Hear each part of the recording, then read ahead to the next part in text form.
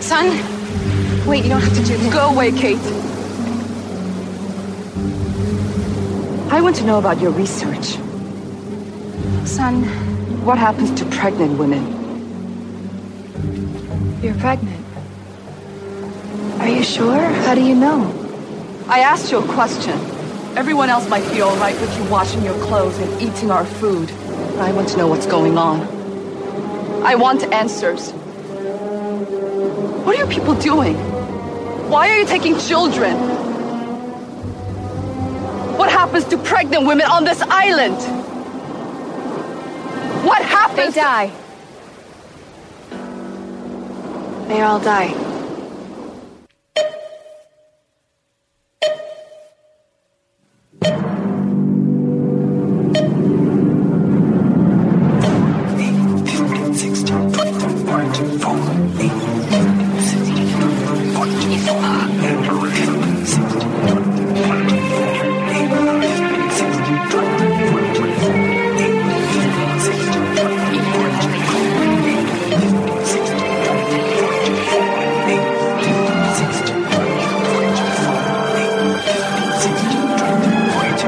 Everybody with me, DOC. Hey, y'all, who you came with? Who you leaving with? Sorry, that's just been stuck in my head for about a week, and I just had to get that out, Mike. Is that DJ DOC DJ now? DOC. Just the popular knockoff of DJ Dom? Like the sort of like an, I wouldn't say West Coast, East Coast rivalry, more like Western, Eastern rivalry as we talk about Korea today? He is the fertility DJ. DJ DOC. Oh. Yes. Okay, exactly. Like, hey, I'm going to spin you a rhyme while I tell you what's going on with your baby. And Josh, let me be the first to tell you. 행복한 12월. That means happy December in my native tongue of Korean. Happy December, Mike. I can't even believe it. We're almost through, you know? Yeah, I mean, we are at, to use a lost term, the beginning of the end for 2020. Oh, well, we're still several weeks away from the beginning of the end, the episode of Lost, but we are in the home stretch here of season 3, as we've been saying for a while, and I think that this is the last, more closer to middle of the road episode that we're getting before we really go full throttle starting next week until the finish. So, exciting times here on the Lost podcast, Mike Bloom. Yeah, I mean, it's, I cannot believe that we've gone here. You know, season 3 has been such an eventful season in so many ways. And this is an eventful episode, even if, like you said, it is not nearly as bombastic as what is to come. But what is really, what I took note of, Josh, actually doing my research on Lostpedia, my due diligence like I do every week, apparently, this is the final episode in Lost that really has a flashback that focuses on someone from 815 before the plane crash and does it in like one continuous stream of events. Like, of course, like Greatest Hits and Cabin Fever was more of a montage of events through the lives of Charlie and Locke, respectively. But this is the last time that we are going to have, one character deal with just a stream of events through a single narrative. From here on out, things are going to change in so many ways. Yeah, so that's not like counting like season 5, how people come back on Ajira and then we get flashbacks to what happened right before they got on Ajira. Like that's right. We're talking pre-crash here. We're talking pre-815 and only with 815. Like, well, obviously we'll have Ben in a couple weeks. We're going to have Miles all the way and Daniel Faraday beforehand. But this is bidding adieu to what has become such like a key facet of the first 3 seasons of Lost. And granted, we had dalliances, with your maternity leave. We also had Dallin Cerebos. Yeah, exactly. With your flashes before your eyes of, moments they sort of stepped out of the structure. But I think this is a big thing to note, considering where we are going towards, barreling down that huge twist at the end of Through the Looking Glass, that this really was the first instance that things were going to change in terms of storytelling, even though it might not outright in this episode. So there's a lot of asterisks on that, obviously. It's like, of course, it's very conditional. Yeah, so it's like this is the final 815-centric passenger pre-815 crash flashback episode. Sounds like it's just like a bunch of asterisks weighing that down, but I actually do think that it is worth noting because like that is sort of the end of an era It is. We are in this moment. You wouldn't think that of DOC. That we are like in this moment where everything is about to change in a really big way. That we are, so next week we're doing a flashback that's all on island. The following week we are doing a flashback that is mostly all on island as well. Then we are doing a flashback that is snapshots of somebody's life.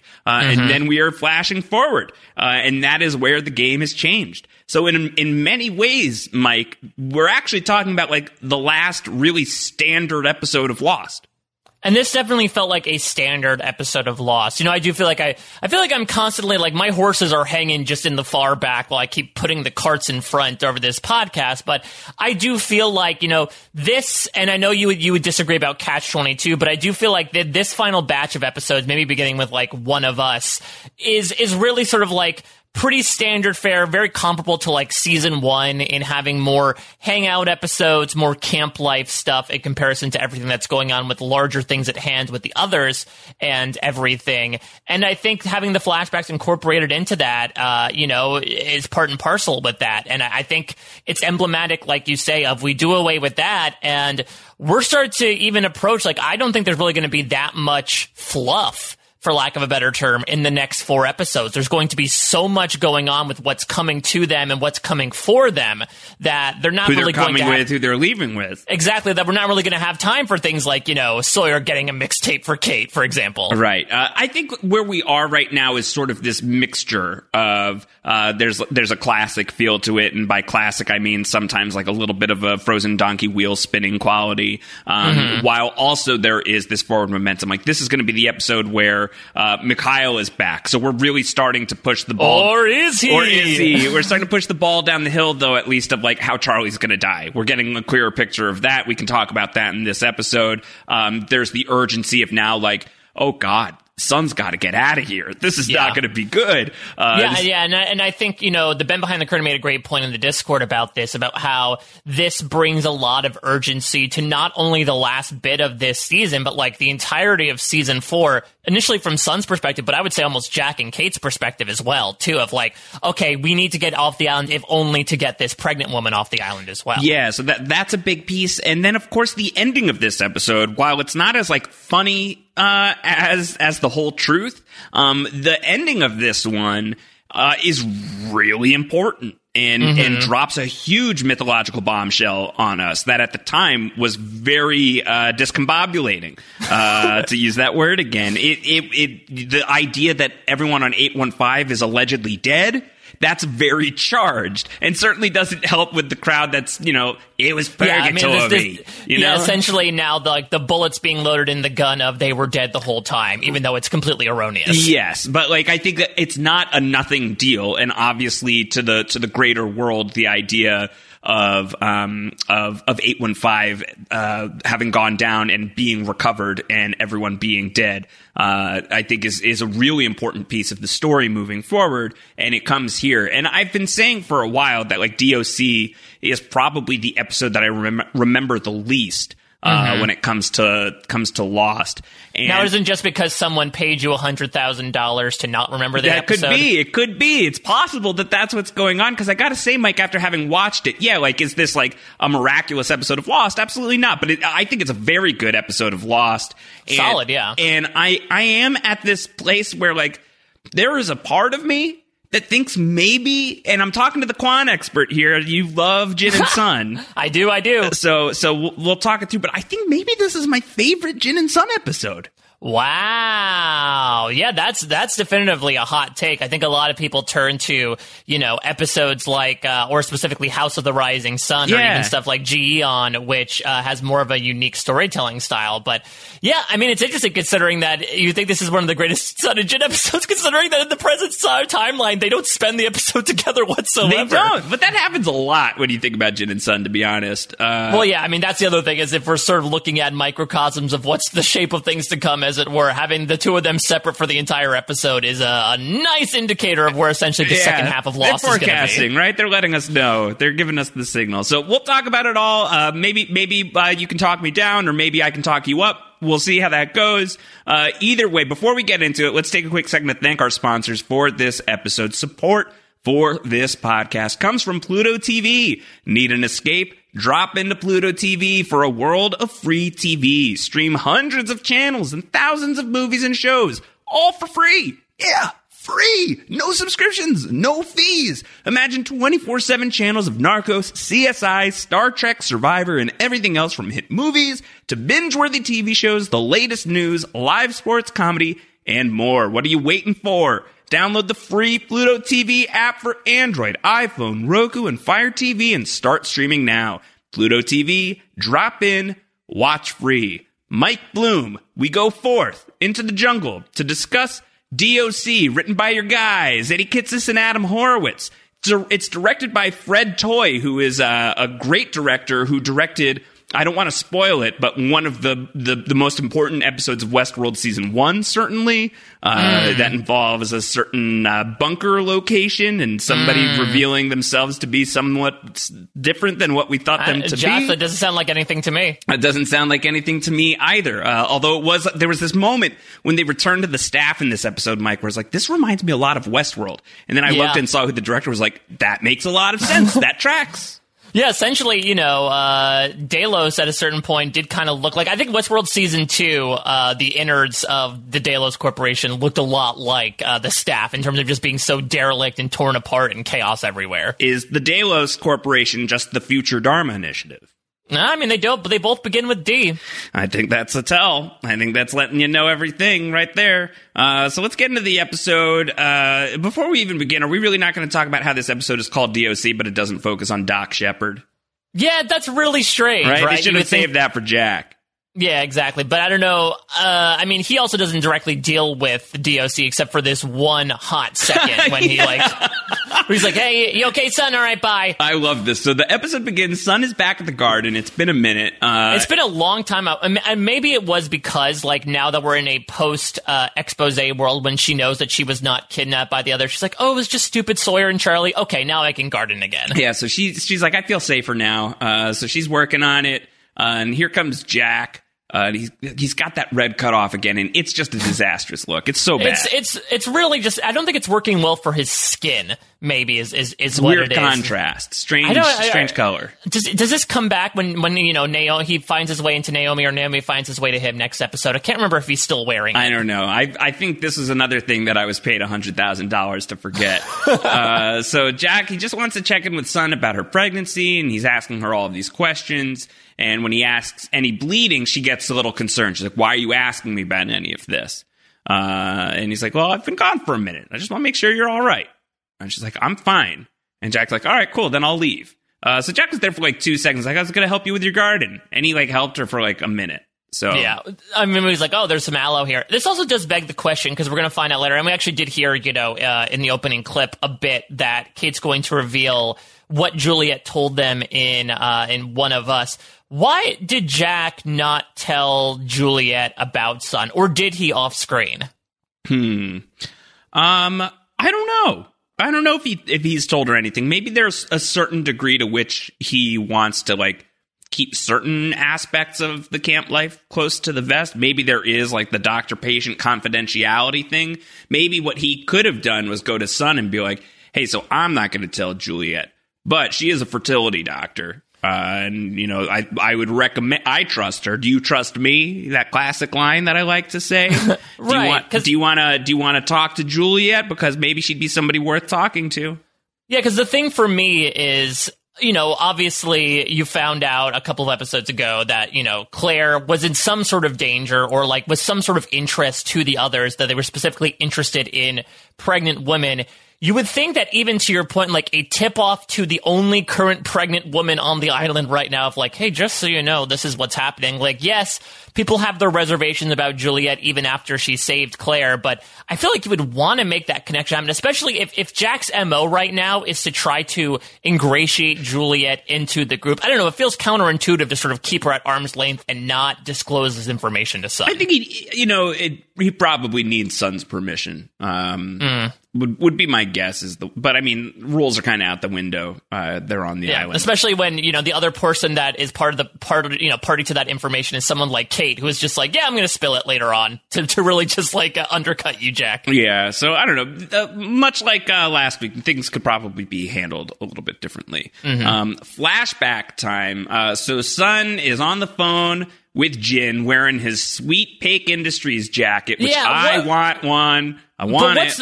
What's the deal with this, though? Because they said that, Jin was working on the floor or something. So is this, like, some sort of uniform that he's wearing? I have no idea. I don't understand the whole double shirt thing. I have no idea, but I love this, like, robin's egg color that it's got, and it just looks lovely. Yeah, maybe it's also like a Pake psychology thing. I have not looked into whether, coral blue or whatever it was tends to have people fall under your submission even more. But maybe that's what he did subtly with color theory. I like to say robin's egg blue, Mike. Robin's bloom. They're talking to, I love you madly, they say to each other. And Mike, oh my God. It just, I just love it. I love it. I love it madly. I love that what they say to each other.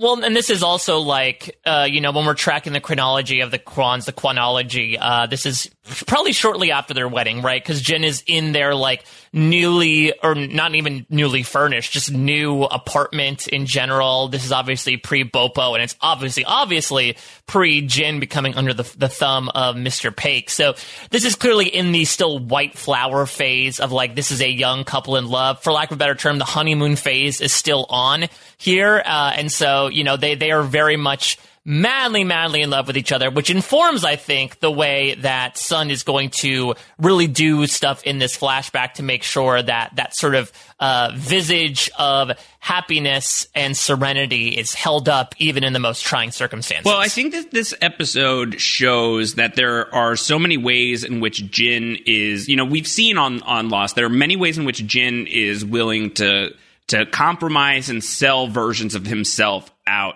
to protect Sun, right? Like we've seen him like beat the crap out of the guy, like effectively become a hitman almost on Mr. Pake's behalf and keep that secret from Sun so as not to break her heart. And that he's doing all of these things for her, for their family, for their marriage.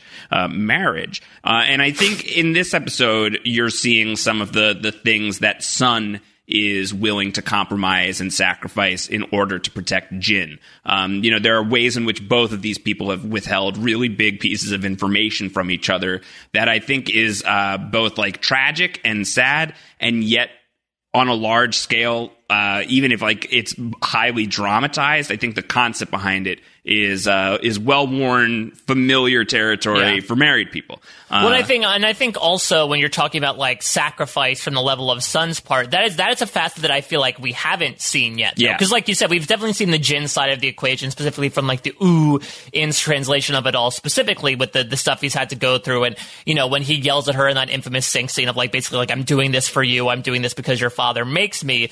I think our perception of Sun at that point is like, well, it's the rich girl, poor guy trope, and this is someone who, married out of social... I haven't listened to that podcast yet. Yeah, no, unfortunately, there are a few episodes in, but don't talk about pickles, because that's when, or I guess whatever the Korean version of pickles is, kimchi. But I think that, we haven't really seen Sun's perspective of, like, meeting someone halfway, like you say, which is, it's a key concept of not only marriage, but relationships in general, whether romantic or platonic. We haven't really seen that side of it. In fact, we've sort of almost seen the opposite, where Sun partakes in an affair with Jae Lee because she does not feel like she and Jin are meeting halfway. And now I think we do sort of get a glimpse, and that's why it tracks so beautifully to what is far and away the best scene of the episode, which is going to be the actual DOC itself, which, spoiler alert, we'll listen to. It tracks really nicely to the whole it's Jin's moment, this idea of personal sacrifice to help sort of like protect the safety and just do it for someone that you love. And I think that was a piece of the equation from Sun that we've been missing up to this point through these flashbacks. And while it is a little bit of like a weird storyline in general, this flashback, to see this facet of Sun's character come out, I think was a great way to shade this character, when admittedly this episode made me realize, Josh, that Sun has really had not a lot to do in season 3. They have not done much with Sun in season 3. Yeah, I would say it's second only to Claire in terms of like the main 815ers who really haven't done much. Trying to think. Yeah, I think that's probably right. Yeah, like if you count Rose and Bernard, maybe, but I do feel like wild, those though, two. because didn't she killed someone, man? You know? Yeah, she killed someone in episode 2. It's been a while, like, though. Slapped Sawyer and then found out she's pregnant. Those are the big 3 highlights of season 3. Well, she also set the stakes that Sawyer's not allowed to make nicknames. So, like, she's had, like, few appearances, but the impact has been serious. Whether she killed somebody, smacked somebody, or robbed someone of their greatest pastime. That's a nice Ding Mary kill. Yeah, right? I think that's good. Anyway, so she hangs up with Jin, and she's just sitting on a bench, and there's somebody sitting down next to her. Is like, oh, is that you in the paper? She's like, oh, yeah, that's me. I'm the son. And she's like, yeah, I know who you are. Do you know who I am? Let me indicate to you that I am Jin's mother, and I was a prostitute, son. And it's like, dun, dun, dun, I'm coming back in 3 days. You gotta bring me my money. Show me the money. Show me the money, or everyone's gonna know that that man who you love madly is the son of a prostitute. Unfortunately, does not track as well as Son of a Preacher Man in terms of a song. Yeah, that was the original version. The interesting thing that I noticed, and this again speaks to, I think we've sort of been noticing the like very Amerocentric Lost writers' room and how that can sometimes not be great when talking about other cultures. I did find it interesting that, Jin's mom says, essentially extorts son, being like, you must bring me $100,000, because Korea doesn't use dollars. So I'm intrigued as to whether this is like a direct currency exchange or whether it was like 100,000 won, which I believe is the currency in Korea. Yeah, I have no idea. She wants $100,000 US. Could be. I don't know. Maybe that's an indicator as to where like Jin's mom is going to run away to once she gets the cash. Like I don't want to futz with any stupid currency exchange when I get to the airport. I'm surprised it's not 108, to be honest with you. Yeah, that is. I mean, maybe if it had been more Hurley centric, but. Listen, I am happy with getting this lady as little involved with the plot as usual. I'm fine if she's not affiliated with the numbers whatsoever. The way that Jin has the best father on Lost, where does his mom rank? I mean, this really is like a yin and yang thing, right? Like I guess when it comes to talking about mothers, we do have Shannon's stepmother. She's pretty awful. It's pretty awful, Sabrina Carlyle. We, of course, I would say Margot Shepard is not a great mother either, but I don't think either one of them would try to extort someone for $100,000 being like, I'm going to shame your husband. Give me this money, please. I think that I would actually, thinking about it a little bit more, I think that Shannon's mom is worse. Would be where I'm at. Because I think that there's also probably a lot of circumstance that if you really wanted to do the deep dive and dig really deep into this character, would at least explain why she's doing what she's doing. Must have had a very difficult life. Who knows what kind of traumas she has sustained. I think that Sabrina Carlyle has almost like no justifiable reason for doing any of the terrible things she's doing. Whereas I feel like Jin's mom, I feel like if you pried a little deeper, if not like a justification, then at least like history that explains the present. I say that and still say that she's clearly getting a bunch of LVPs this episode. Yeah. I mean, it really is sort of like a game of vengeance. But it's interesting, though, because Sabrina Carlyle does give her rationale in that episode. But I think, in your opinion, it does not measure up to like the possible fictionalized incentive in which this lady's pursuing it. Not really. All right. So that's like the thrust of the flashback. And what I like about it is like, in that very first scene in the flashback, it's giving you like a really distilled like story engine for the flashbacks. It's like, so this is what the flashbacks are going to be about. Like, it's like they drop you in right in. This is the situation. These are the stakes. Yes, son versus a blackmailer. Like I think like that's good. I like that. I appreciate that we're just like getting into that right away. Let's get into what's going on back on the camping trip as everybody is still freaking out about the Naomi thing. And in fact, how about we listen, Mike? Let's cue up sound number 1.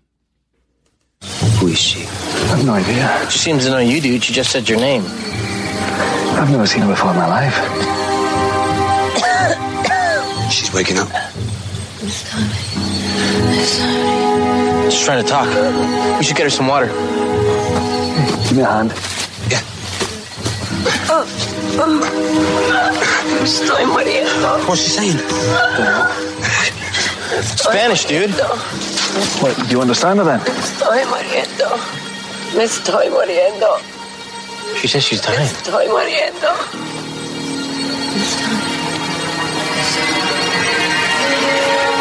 Oh, It's a branch. she must have hit it on the way down. Get up, Pike. We haven't got much in this first aid kit. See if there's anything we can use in there. What if this is a rescue? What if she came for us? I mean, she could be okay. We can't let her... Just go start looking. We'll get Jack. Jack. We have to get to Jack as soon as possible.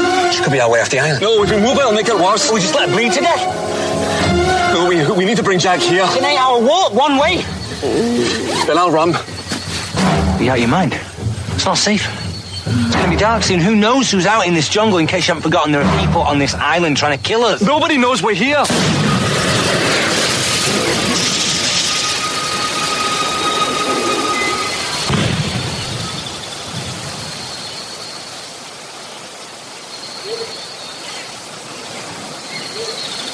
Oops. I realize in retrospect, instead of having my Korean tuned up, I should have studied up on Spanish, Portuguese, There's a lot. Russian, yeah. The entire.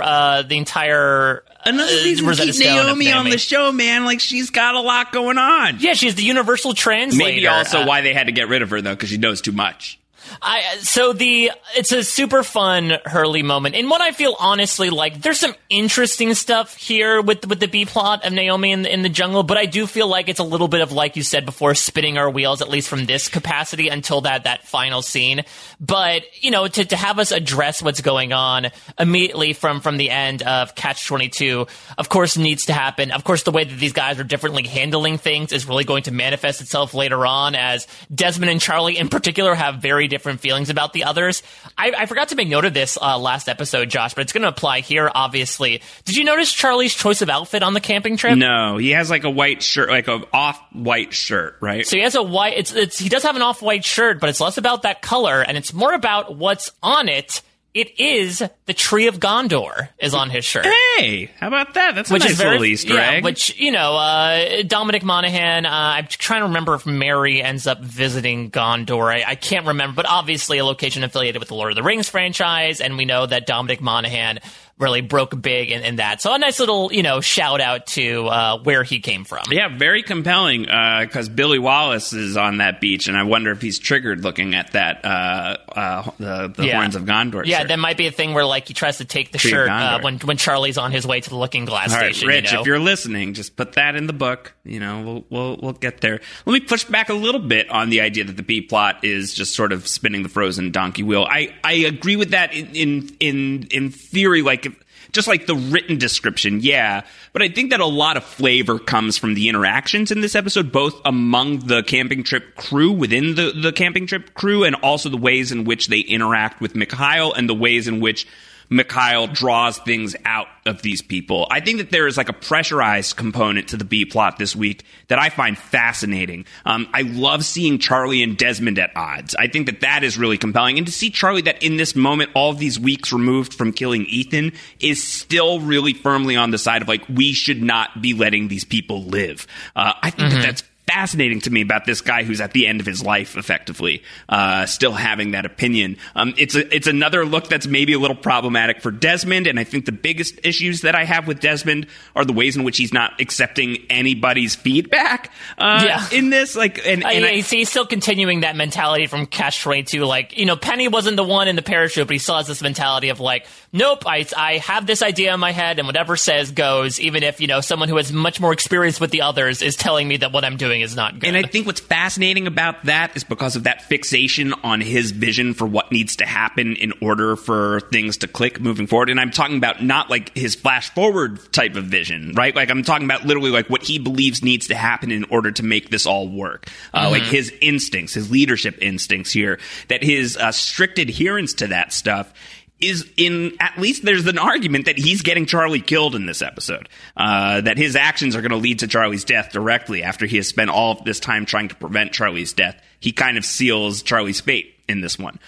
So that's really compelling to me. Hurley's just hilarious in this episode. And then Jin is great. Jin is like, you guys, we can't speak the same language, but I see things that you aren't seeing, and I'm acting in ways that you guys are not ready to act, and I'm going to be a leader in my own right in this moment. This is the most Jinsen-born that Jin has been. Like, this is him really showing how, I was a hitman, I'll take someone down and kick their ass if I feel like they're up to no good. So I love it. I think for these 4 characters, all of whom I really like, I think like even the stuff about Desmond that I find unsavory in this episode is fascinating for him as a character. So I really like the character work in the B plot. I think Mikhail and like the stakes that he brings to it, and the stakes of somebody who has arrived on the island who may be able to save them being on the cusp of death. I think that activates like some unpleasant sides, and at the very least like some friction within the group that I find super enjoyable to watch.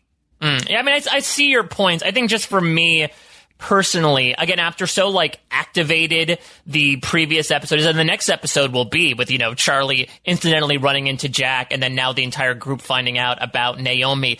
It just felt a little bit like, okay, we need an episode to hold them in place. What are we going to do? And like you said, there's still, conversations that I think are particularly interesting. I just was not as riveted as I had been with the camping stuff both before and after this. It felt like after this big reveal that when it came to the literal elephant in the room of Naomi, whether due to injuries or plot convenience, we don't really address it that much in the course of the episode, when that really is like the huge thing. We talked about how big of a deal her presence was last episode. To sort of hold us in that place for an episode, again, we can understand the episode order here, how that one might have been a bit constricting with some of these episodes, and I personally felt it here. Something I wanted to indicate, we talked before about how, the writers at this point were obviously teeing up how they were looking for the series to possibly end.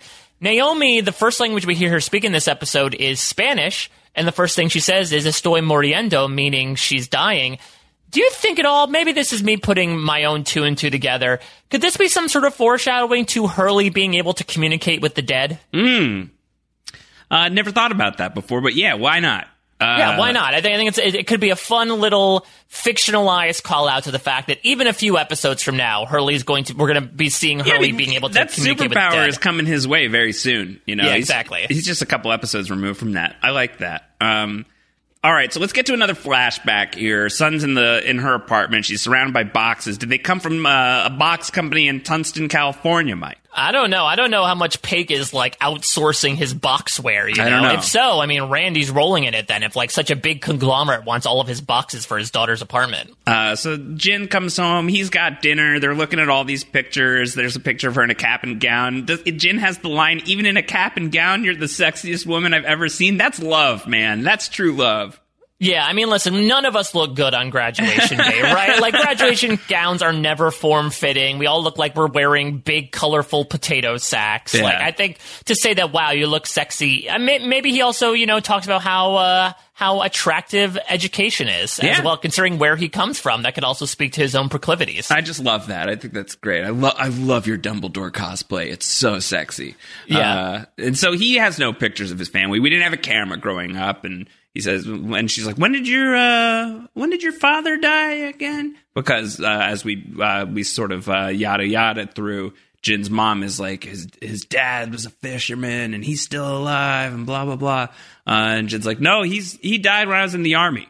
And I guess I'd missed the memo that Jin was in the army.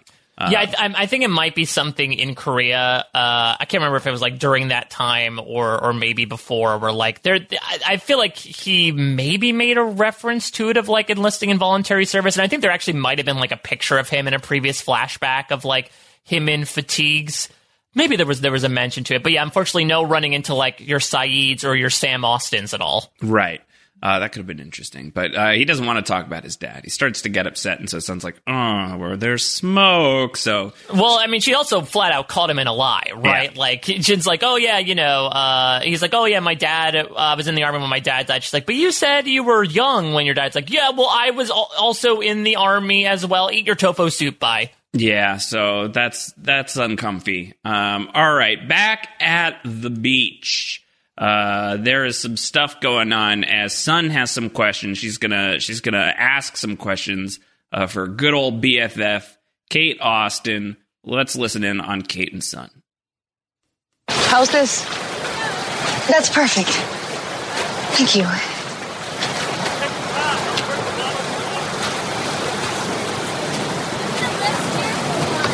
What do you think happened to Jack while he was with the others? Since he's been back, he seems different. He says that he was pretty much a prisoner, and the only reason why he cooperated is because he thought they'd let him off the island. Do you believe him? Why wouldn't I? He came to me, asking about my pregnancy. Well, what would that have anything to do with? What if the others want my baby? He's been there alone for over a week. How do we know he isn't working with them? He's not working with them. Do you know something, Kate?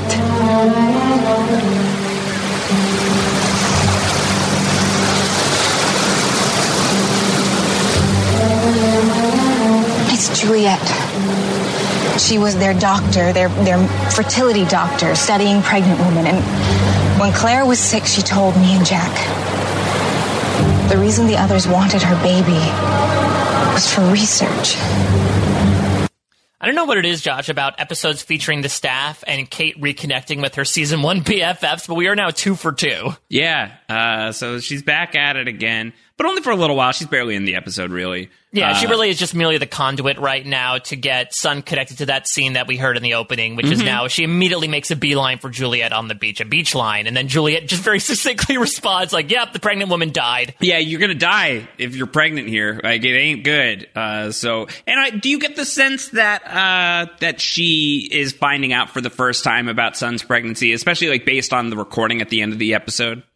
Yeah, I would imagine so, which is interesting because I wonder, you would think that like Ben might have like had a track on that, right? I would not put it past Ben Linus if Abed style, he has like tracked the sexual habits of 815. Yeah. When she does the recording later, she's going to say Kwan is pregnant, and she's also going to have the update that like Jin was infertile before he got here. And given like all the stuff that they know about so many of these people, I feel like the Kwans would actually be among the people that they could probably research the best. Yeah, because Sun is such a prominent figure. She gets her photo in the paper when she gets married. Yeah, I can imagine that. Like, she and Hurley are probably the top 2, most high profile people on the island at that point. It's a good point that Juliet is either playing it really cool or for some reason the others just have a huge blind spot. I think that they got a blind spot, which is a little strange to me, but whatever, it's fine.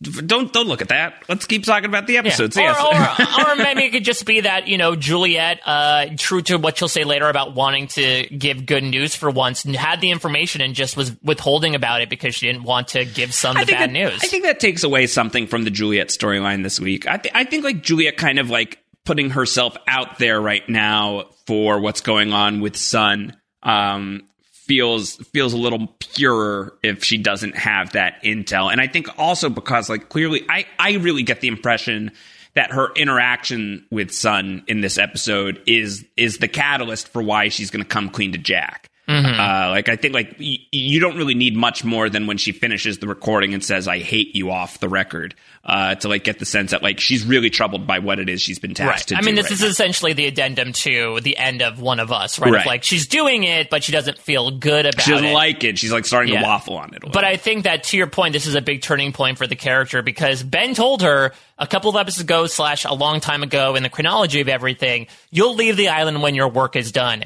And theoretically, this is her work being done right now. And I can imagine after 3 years of just like essentially giving up hope, not only on leaving the island, but like having pregnant women die, to have your life's work involve people dying horrifically, that this is a glimmer of hope in so many ways that reignites a spark in this character that was long put out. All right. So Juliet's gonna be like, pregnant ladies die here. I hope that you're not pregnant. So on the camping trip, Naomi is speaking more languages. Jin clarifies she's speaking Chinese, not Korean. I don't know what she's talking about. Yeah, and I Lost Pia did the translations. I believe this one is also along the lines of like, I'm dying or help me, please. Yeah. So Desmond is starting to like freak out. Charlie's freaking out. They're freaking out at each other. Trouble in paradise with Desmond and Charlie, Mike. Yeah, exactly. The island of the UK is not as beautifully simmering as the Lost Island. It's not as unified as it looks. So that's going on, and then they're interrupted by the return of Mikhail, who is somehow still alive after we saw him get zapped by the fence. Although, again, as we discussed, he's still breathing, right? Mm-hmm. Yeah, still and breathing. So I do like how flare guns are now 2 for 2 in drawing the others, whether it's Michael Please God flare during Exodus that brought, Tom Friendly to them, or now Hurley accidentally shooting the flare and bringing Mikhail to them. Like, whenever you shoot a flare, the others are going to come no matter what. They know where you are now. So Mikhail shows up, and we've got the sound for this. Where are we starting? Are we starting with the fight after the fight? So we're doing post Jin beatdown because it's just a lot of climactic music. But Great. Jin, well, then let's talk that through because Mikhail shows up and he's like, ooh, and then they're like, hey, and then Mikhail books it, and everyone is like looking at each other being like, are we going to talk about it? And then Jin's like, you guys are so dumb, and he sprints off after Mikhail. He bolts after him. They get Desmond then runs after Jin.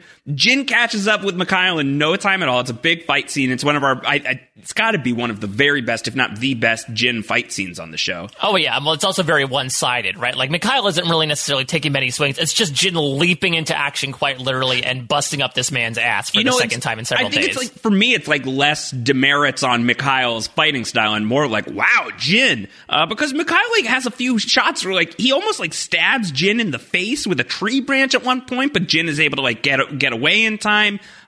He pins Jin to a tree at a point, but then Jin breaks free in incredible fashion. He smacks Mikhail on the ears, which must really hurt even more than Jin knows, and then he roundhouse kicks him in the face. We simply, Mike, do not have enough MVP points to award in this episode. Yeah, because if we did, I would stack 5 on Jin right now, but there are so many other MVP points that we have to consider. It's a tough week for MVPs. Jin would be an amazing bounty hunter. You got to take this person. I'm in for the Jin DeLorean. I'm going to travel around capturing people, roundhouse kicking their asses. Because Jin Jaren. Yeah, exactly. This is someone who might have been, he's part of the Soviet Army. For all we know, might have actually been part of the KGB as well, considering how he's a bit of a scrapper, as we saw in Enter 7-7.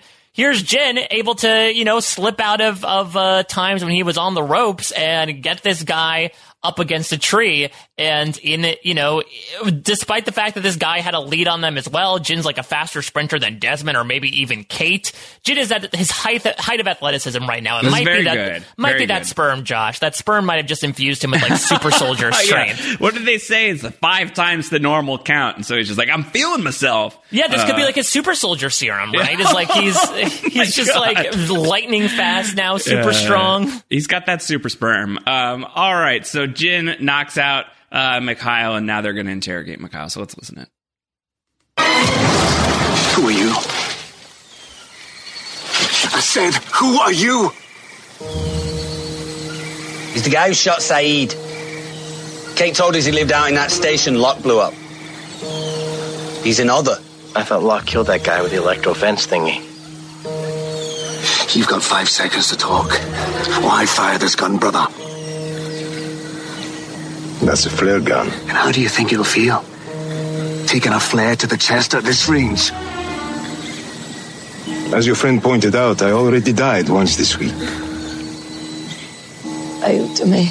Sto morendo. You understand her?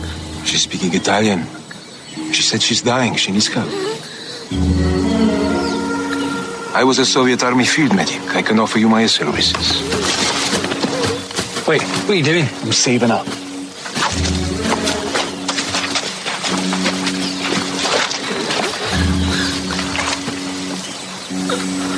This branch has punctured her lung.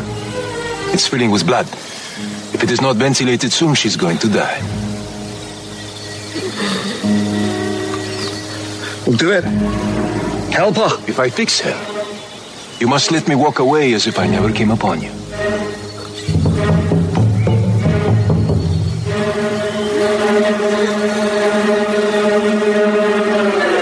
What you need?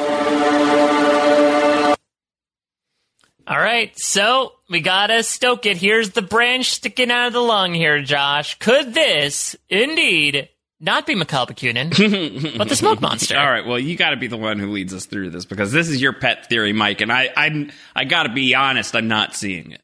Well, I think it's not that you don't necessarily see it. I think it's just much more of a fun theory, because what does the smoke monster want? He doesn't want the candidates on the island. The smoke monster very easily wants to get the candidates away from the island, because that means that Jacob regains control and he is, trapped here forevermore. Hey, here comes somebody parachuting in who happens to be bringing information from the outside world and could help get these candidates off the island, or hell, even killed. Ka-ching, ka-ching, here we are. And so maybe it's just a matter of the smoke monster wanting to inhabit someone like Mikhail, knowing that Charlie is, has a thing about the others and Desmond doesn't. This might be the perfect wedge, to your point, to sort of make these two fight amongst themselves. And, obviously when Desmond puts the flare up against Mikhail, despite the blunt force trauma that Desmond was alluding to, you could say, well, he doesn't really have he already died once, or he lost his urgency for life when Miss Clue died. Or it could be the smoke monster being like, yeah, dude, go ahead and try to shoot me. I'm not going to die because I'm not a real person. And also the caveat of, hey, you've got to let me, walk away if I help Naomi here. It might not be him covering up his secrecy tracks, and more so like, yeah, you're going to have to let me walk away because I don't want to transform into a smoke monster and do this. This will be really awkward. I want to maintain the guise that there happens to be this unkillable other that you have to deal with now. So how does Jin beat the shit out of the smoke monster? I mean, how does Jack beat the shit out of John Locke? Well, when he beats the shit out of John Locke, who's not John Locke, we're talking about the smoke monster at that point, the cork has been unplugged from the island, and now he is in full-on physical form. He's physically vulnerable at that point.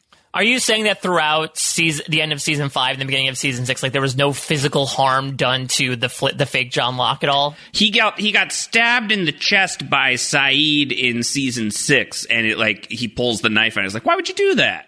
Right. So what I'm saying is could we say, as much as we're lauding praise onto Jin, could this be a sting? Could this be a con almost to let himself get beat up / captured / subdued by the camping group to then insert himself into the situation? Yeah, but he's sustaining actual damage, right? He's actually getting bloodied up a bit by the fight from Jin. Yeah, but when he was taking the form of Yemi, he allowed himself to be bloodied up as well. Did he? I think he could take the form of anything that he wants to. He can add black eyes and stuff if he wants to. I don't know that I've seen him get bloodied up before. Other than if he's allowed to change himself cosmetically, I'm assuming he could add bumps and cuts and bruises if he wants to. So another thing here is, if you look at the candidates on the lighthouse and in the caves, one of the names is Dorrit. So Dorrit, who is Naomi Dorrit, who is Naomi right here. So the woman who has come here to the island potentially to rescue these people is a potential candidate. Why would the smoke monster save this person's life when by doing absolutely nothing, a candidate dies? I mean, you have to think about the larger picture of things. She's just one of many candidates, but I think more importantly, she serves as a way to get many more candidates off this island. The needs of the many outweigh the needs of the few in this case of yeah, I can let this candidate die, but this is also the closest in years that someone has come to possibly getting these people off the island.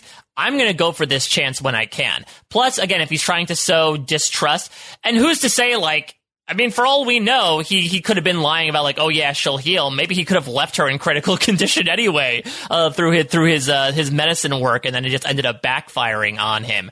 I don't know. Well, if he's also not allowed to kill the candidate, would him doing nothing be a manner of killing? No, because he didn't do anything to put Naomi in this situation, other than he lay his eyes on her. I don't know. Maybe, could the smoke monster have? We asked last week what happened to the chopper. Could the smoke monster have gotten into it?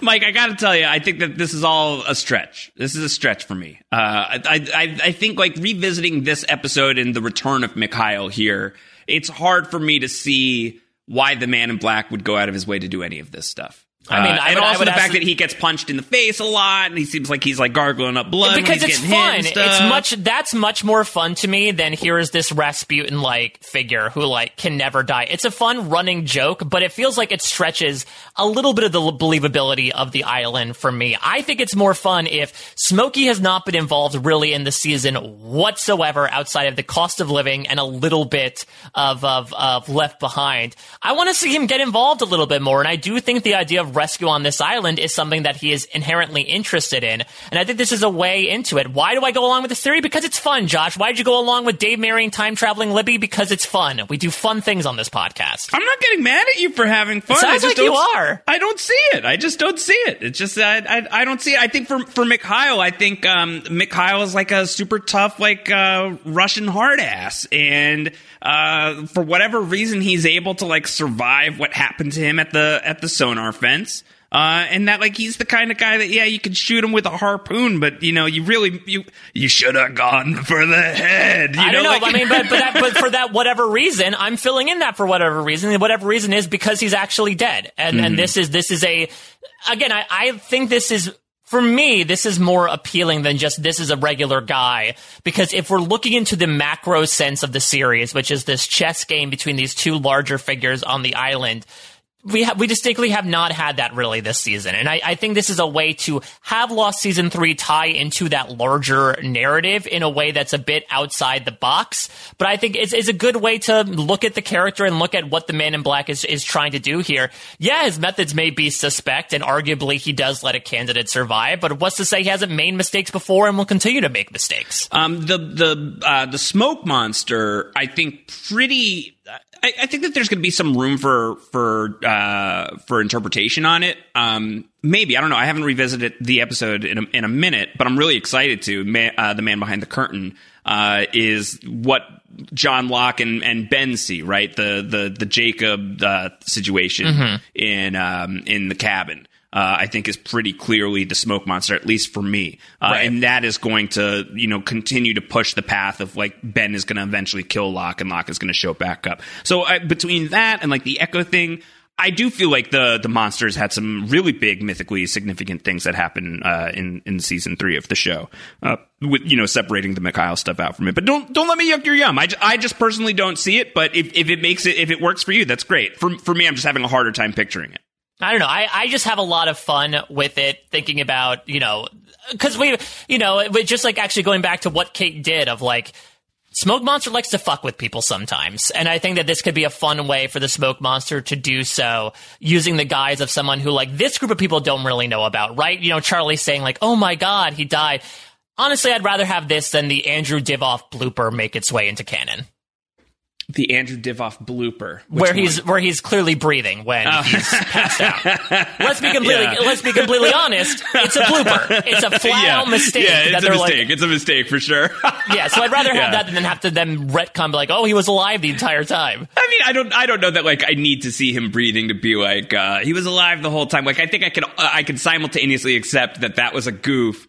And that he is still alive, and that like that's not canon that he was breathing there right in front of Locke, who absolutely should have known. Man, that's a funny point though. All right, well let's keep going and keep hyping it up. The further we get into it, I'm gonna try to keep stoking these flames here. Try to build the smoke up. I'm open. I just don't see it yet. I'm open. I just don't see it yet. So keep trying. I'm totally open. All right, so we go back. Let's get another flashback going. This is after Sun's on the beach. He's alone by a campfire and watching Claire laugh it up with Aaron and being like, "Oh man, it's good to have a baby." I'm never gonna experience that. Yeah, and so in the flashback, she goes and she seeks out King Daddy Kwan himself. Woo! Jin's father back in the house. And again, this is just another situation where it's like there are not enough MVP spots in this episode because I just want to dunk 5 onto King Daddy Kwan now. I know. And like he is just such Jin's a damn good person. It is interesting. Sun has like a file photo of him. Was she using like the John Locke-esque PIs to find him, or internal files to find this guy? Yeah. No, I love it. She did a great job here. She's got a lot of resources Sun has at her disposal. So good job, Sun. And it's just so great to see Jin's father back on the show, and he is lovelier than I remember, Mike. Well, especially this episode, he is going to prove that, like, whether past, present, or future, this is a good man down to his bones. Yes. Well, let's listen to the good man. We've got a sound of this conversation between Jin's father and son. We will do the translation after the fact, but I think just to hear it, just like to feel like the emotion in the voice, I think is gonna be great. 감사합니다. 그래. 결혼식은 잘 치렀겠지? 네, 멋있었어요. 제 생애 가장 행복한 날이었거든요. 그래. 그건 그놈도 그랬을 거다. 아버님, 왜 저희 결혼식에는 오시지 않으셨어요? 그놈이 나에 대해서 뭐라고 하든 그 사람은 아버님이 돌아가셨다고.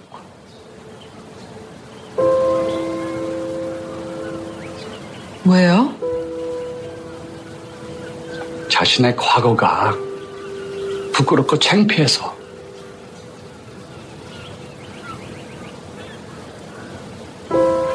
그래서 아버님은 진수 씨가 어렸을 때 어머니가 돌아가셨다고 말씀하신 거예요?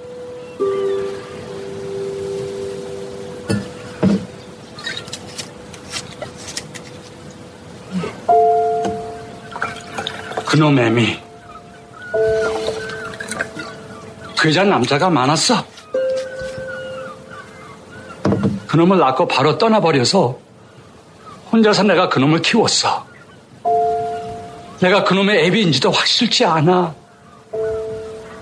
그렇지만 그 핏덩이를 누가 키우겠어?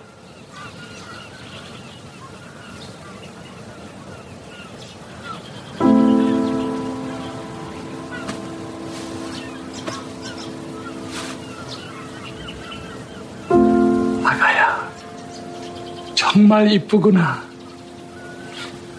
내 아들이 사랑하는 여자를 만나게 되어 정말 기쁘구나. 진수에게는 날 만났다거나 지 애미가 살아있다는 말은 절대 하지 않았으면 한다. 절대로 이 늙은이를 봐서라도 이 사실로 녀석의 자존심이 다치지 않았으면 해.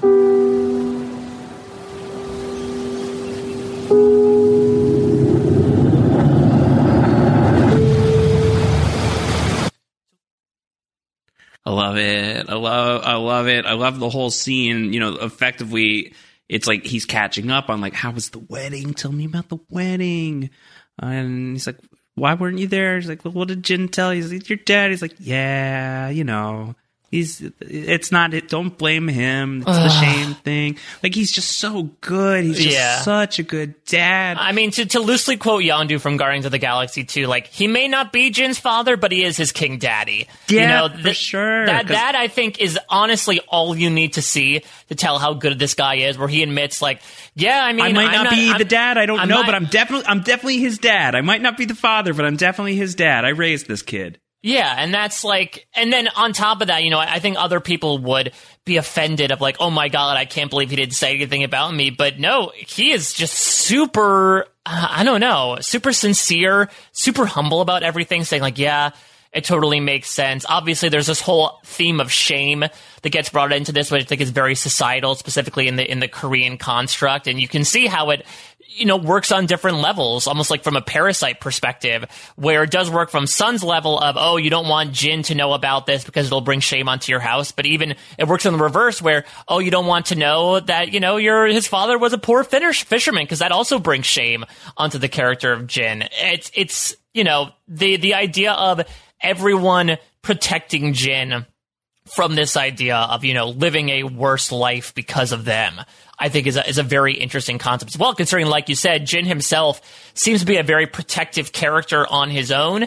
To have other characters sort of reciprocate that back to him is a part of the equation that I don't think we really got to talk over until this episode. Yeah, and I don't know. It's just great, and like the chemistry between him and Yunjin Kim, just really, really top notch. Makes you want to see more of King Daddy Kwan on the show. I believe this is it, right? Yeah, this is it. We don't hear from it. And there's that really subtle but like really cute move where he like wipes off his hands on his shirt before he like very gingerly touches her on her chin to admire, because this is him meeting his daughter-in-law as well. He loves Jin more than anything in the world, and this is the woman who Jin loves more than anything in the world. So like he has so much appreciation for her too, and really makes Sun feel like, damn it, if my dad wasn't such a dick, like I'd want to adopt you as my father. Yeah. Oh God. He's just he's a great character. It's so rare to have like the uncomplicated, like good person on the show, and exactly. Here he is. Like who has no agenda, right? None. Isn't being nice for any other type of motive outside of just wanting to be a good person in the world. Like completely, by far the most altruistic character on Lost, far and away. I love him. I love him so much. In fact, I love him so much, Mike, that let's just take a quick break to just like savor how much we love Jin's father, and we'll be back in just a second.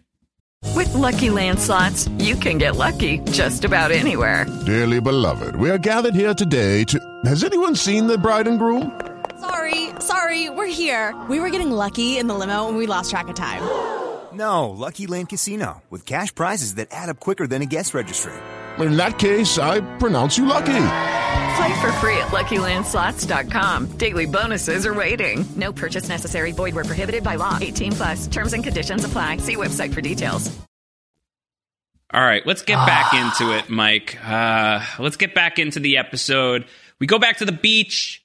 Sun's sleeping. Juliet shows up. Classic other move to like wake you up with a hand to the mouth. Yeah, though it's also like, I don't know, maybe a little intense for what they're going to do. Could have just been a nice ask, and it doesn't help that people are still a bit wary of her, specifically Sun. Sun seems to like have taken the torch from Sayid and Sawyer of just being super sus of Juliet in this moment. So it doesn't help when, a la someone like Claire, Juliet clamps her hand over Sun's mouth and says like, come with me right now. Yeah.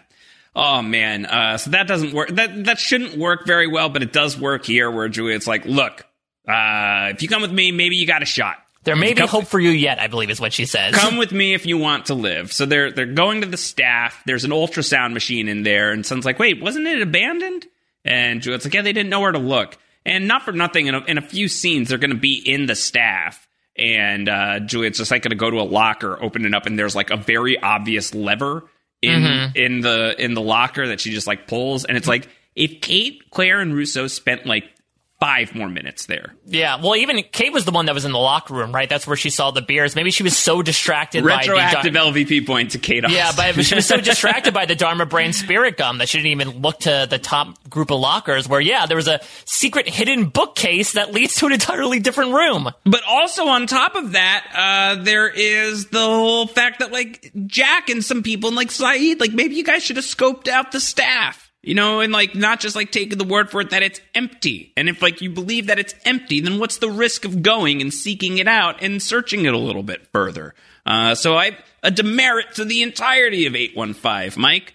Maybe Jack's just like, I spend too much time in dark, dank. Yeah, I'm done with underground layers. You know yeah, what? How many chains are on the walls in the staff? That informs whether or not I go or not. Come on, guys. Like, I understand Jack has a bit of an excuse. He was kidnapped for a time. And to that point, actually, so going to the Jim Fells of it all, there's a sting that plays when they explore the staff later on. That played not only when Kate and Russo and Claire explored in maternity leave, but also when Sayid explored the Flame in Enter 7-7, and when Locke explored the Swan in Adrift. So yeah, it's a very clearly reverberating thing of, yeah, a lot of our characters like to explore Dharma stations. Just this particular one was quarantined for whatever reason by those 3 women who went there. So Juliet's going to tell Sun, like, I'm going to use the ultrasound to determine the DOC, the title of this episode, the date of conception. And if you got pregnant on the island, you're in trouble. But if you got pregnant off the island, you are not in trouble. So when did you last have sex with your husband? And Sun's like,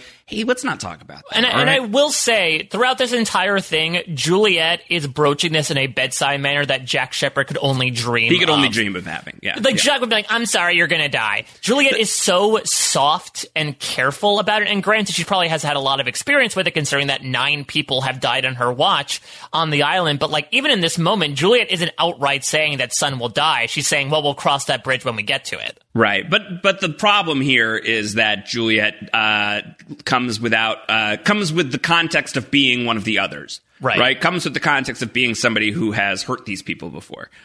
So for Sun to like really buy in on Juliet right away, she's going to need to see a little bit more than just bedside manner, which she does, of course. Flashback time. Sun is she needs that $100K because Jin's father was like, yeah, spare him the shame. So she's like, all right, I'm going to do it. I'm going to spare him the shame. I need the money. So she walks in on Mr. Pig having a conversation with several employees. And actually, if you translate the Korean, it's a really interesting thing. The employee says, we haven't received the forged conveyance permit yet, Mr. Chairman. And Pig responds, I heard the Hanso Foundation is filled with anger at the fact that our side didn't offer the equipment. Yeah, so a bit of a linking. You know, you have talked before about how one of your regrets with Lost is that they didn't link Paik too much with the Widmore stuff. Here's a bit of a link to the Hanso Foundation. Interesting. Yeah, I think Paik secretly being tied into this more, certainly it's something I would explore in Lost too, Mike. Yeah, I mean, especially here, if there's involvement with the Hanso Foundation, like maybe some of that stuff on the island was made via like 70s era Paik Corporation. Ji-yeon in the Paik industry is a very important piece of Lost too. I think so. Very critical component of the sequel to Lost. We'll talk about that at some point in the far future, hopefully. But Sun comes and she's like, I need the money, and Mr. Paik's like, all right. You can't do this no questions asked, even though that's what you want to do.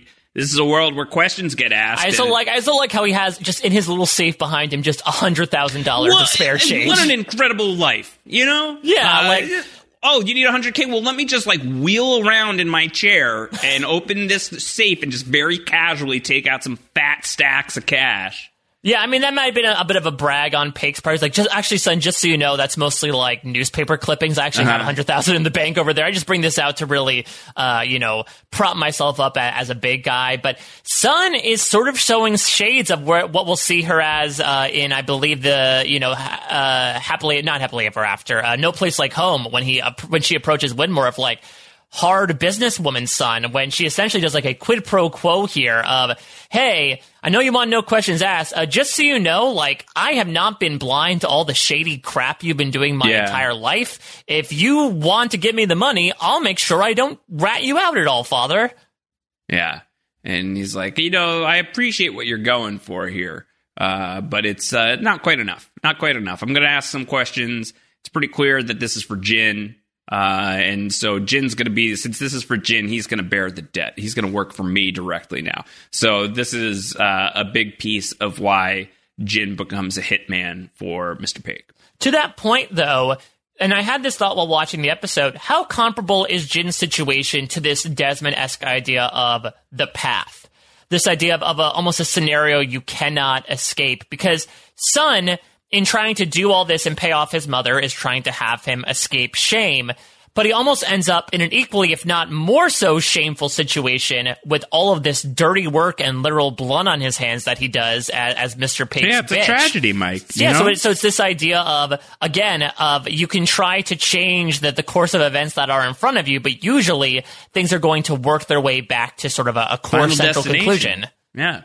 Yeah, so I just think it's like you said, very tragic and very interesting in that regard, in that like she accidentally conscripts him to doing probably much worse things than if they just found out that his mom was a prostitute. 100%. So let's go to Jin. He's in the jungle in the night watching as Mikhail is trying to figure out what to do with Naomi. And he's like, what does she have? And he's like, well, she's got this fancy radio phone. He's like, fancy radio phone, you say. Okay, my pocket's looking very big right now. Yeah, and Hurley's like, Count Jacula? And Hurley's like, I don't know about that. Yeah, and then also a fun little thing of like non-lying Hurley, where he immediately fesses up to the sat phone, and Mikhail's like, does it work? And Hurley goes, no, but I wouldn't tell you. Like, really trying to recover from that slip-up. So funny. So Mikhail is going to perform field surgery. He punctures her lung. tongue. He pops a needle. It's very gooey, very, very gross, and very sudden, too. Yeah, very visceral. I think not since the days of, like, the stuff going on with Boone have we really seen this much gore on Lost. See, I'm loving all this stuff with the Mikhail stuff and what he's pulling out of this group. And I think, like, even let's open it up to your interpretation of the Man in Black. So if this were the Man in Black, this is the kind of shit that the Man in Black does do. Like, he inspires, like, mistrust and engenders suspicion within a crew. And so there's just, like, this feeling of tension that is happening here within this group. Let's talk about the Portuguese for a second to that point, because Naomi next moves into her language setting moves into Portuguese. Mikhail claims that Naomi said, "Thank you for helping me." But actually, if you do the literal translation of the Portuguese, she says, "I am not alone." And so this is, again, Desmond and Charlie are going to give him sort of leery looks when he claims that, and they have every right to be, because this is when Naomi's going to start to reveal what we find out in the ending here. Basically, Naomi is saying that she is not alone. Mikhail's claiming that's, she did not say that whatsoever. You could look at what that reasoning is. Again, it may be referring to the Man in Black of it all. Maybe he wants to, again, create more chaos with the idea that more people are coming and they don't want to necessarily arm the candidates in anticipation for them. But definitely getting some seedy looks from even someone like Desmond, who's like, oh, okay, maybe I shouldn't be as trusting to you as I thought, even though you're pretty good with the hypo here. If it's just Mikhail and it's just him straight up and it's just this guy, like, I think that this is another thing where it's like he is just like this person who you can never ever trust. He's just like a constant liar. He's just like he's totally of the Benjamin Linus school of thought. That is his guy. That, like, he is very loyal to Ben to a fault, and that's because, like, he and Ben do things the same way. And so, like, he hears the phone. Let's put a pin in that. He hears what Naomi is saying. Let's put a pin in that as well. And when we see Mikhail next, I believe in the very next episode. It's either the next episode or the one after that. He's going to, tell Ben, there's some shit going down. Like, there's some people coming here because he's got this intel. Right. So this is very important stuff for him as it relates to Ben Linus. That, like, we've got a problem, sir. Yeah, and I'm pretty sure, I think it might be Man Behind the Curtain in which he appears next. Yeah, so we'll have an episode off from Mikhail, because I know that John Locke has to kick the shit out of him. So that's either going to happen in The Brig or that's going to happen in The Man Behind the Curtain, because after The Man Behind the Curtain, we're done with John Locke effectively for the season, except for one or two scenes. Right, exactly. So yeah, I believe that happens in The Man Behind the Curtain, and then he's off to the Looking Glass. Off to the Looking Glass. All right, so let's go back to what's going on with Sun and Juliet as they reach the staff. And it is, like, again, to the credit of Fred Toye, it has huge future Westworld vibes, right? Like, you can really see where some of that Westworld work goes. If I'm not mistaken, I believe it's episode 6 of Westworld is the one that I'm thinking of that has this really big moment at the end of the episode that this feels very evocative of. For me. Yeah, luckily nobody gets their head smashed against a wall in this one. No head smashing that occurs, but, like, it feels like a horror movie. Like, you expect, like, a xenomorph to be rounding the corner at any moment. It's just really effectively shot. I think it's one of the most successfully rendered creepy settings on Lost in a good little while. Yeah, and I think that it also speaks to, again, the callback to maternity leave, which in and of itself was, like, a pretty horror/thriller themed episode, especially with how eerie the second version, I will say, of the staff was. But Juliet, regarding it like it's just her daily business, shows again how at this moment the others are so separate from 815 that they look down a spooky forest and see nothing but horror and dread, and this one's like, yeah, it's just another Tuesday. Yeah.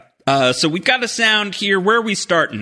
Sun and Jin are going to start talking. Sun and Juliet are going to start talking. Yeah, so this is after they do some establishing shots, like you said, and Sun is finally going to ask Juliet why she is so adamant about helping her out here. And Juliet, to your point earlier, is going to come clean about how this might be a bit of a beneficial storyline for her as well.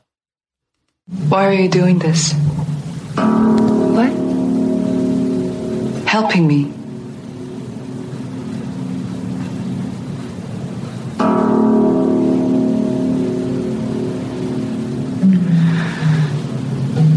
Once upon a time, I told women that they were pregnant, and their faces, it was the best news they ever got in their entire life. And I came here I've lost 9 patients in the last 3 years. I'm helping you because I want to tell you that you and your husband got pregnant before you came here.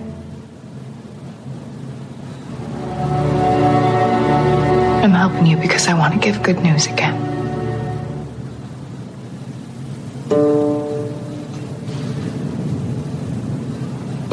I slept with another man. Oh, before we got to the island. Jin and I, we were having trouble. We weren't.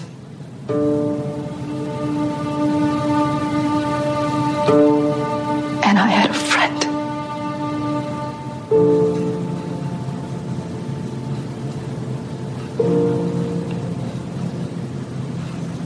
It was a mistake. We all make mistakes.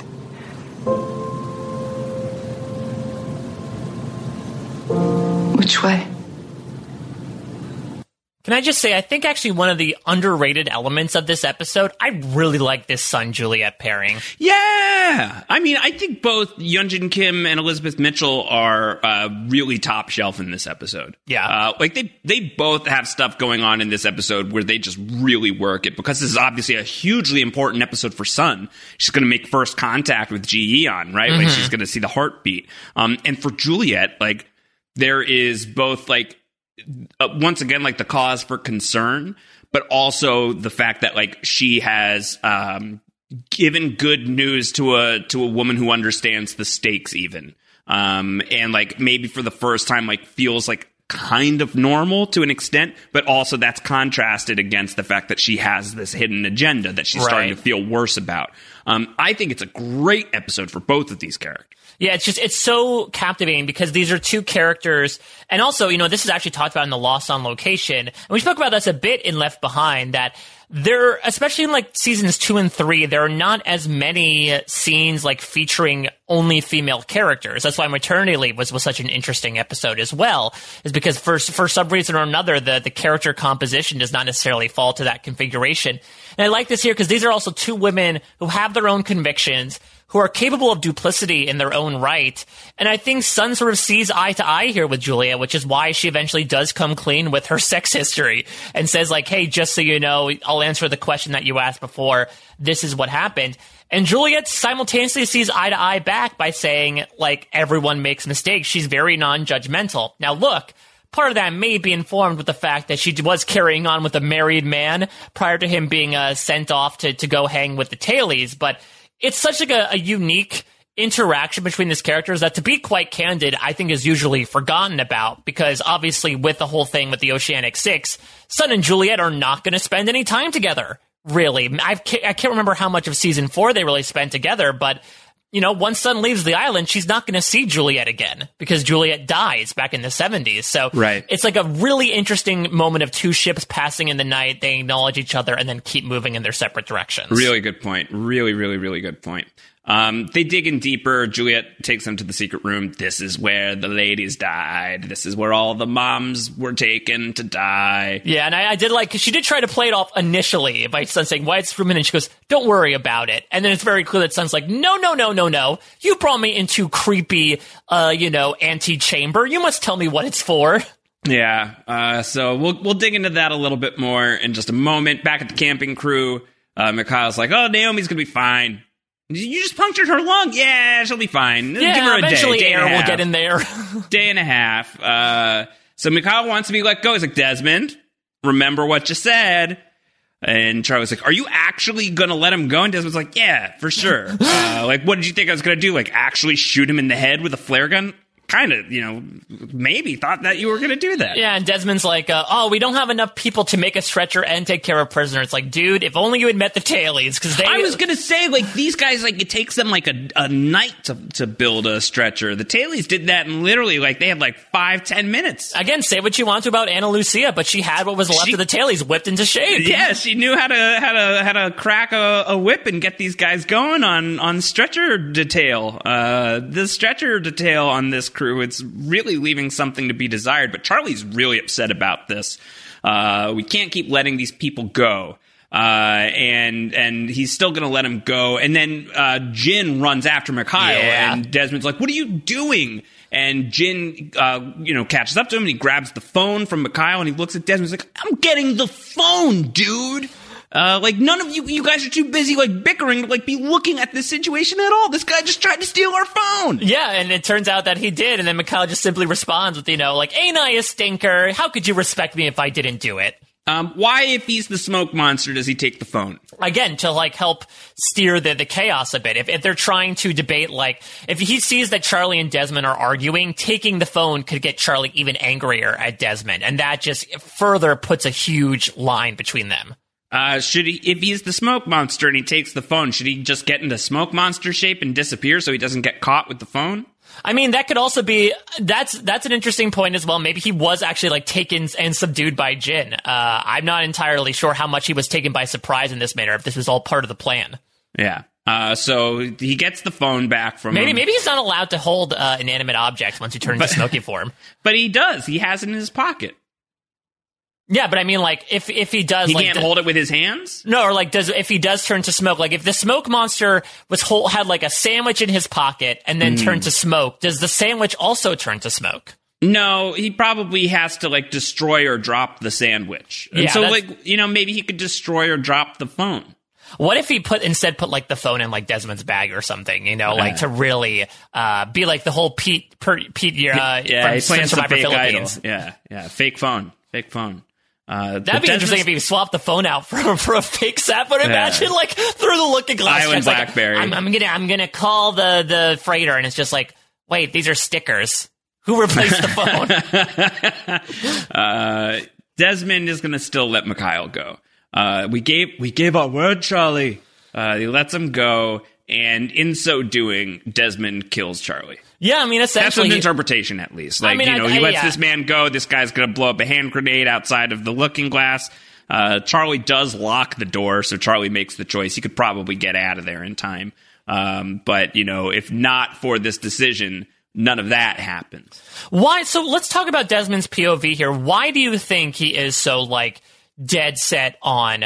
All right, I had my word, so I'll let him go. Is it that honor thing, or was it you mentioned before about how, okay, I have this specific path for how, I see Claire leaving in the helicopter, and the only way that happens is if we let Mikhail go. Yeah, I don't think he sees it yet. I don't think that this is something that he sees right now. Is it something that is that going to be an aspect of his flash forwards later? I would guess not.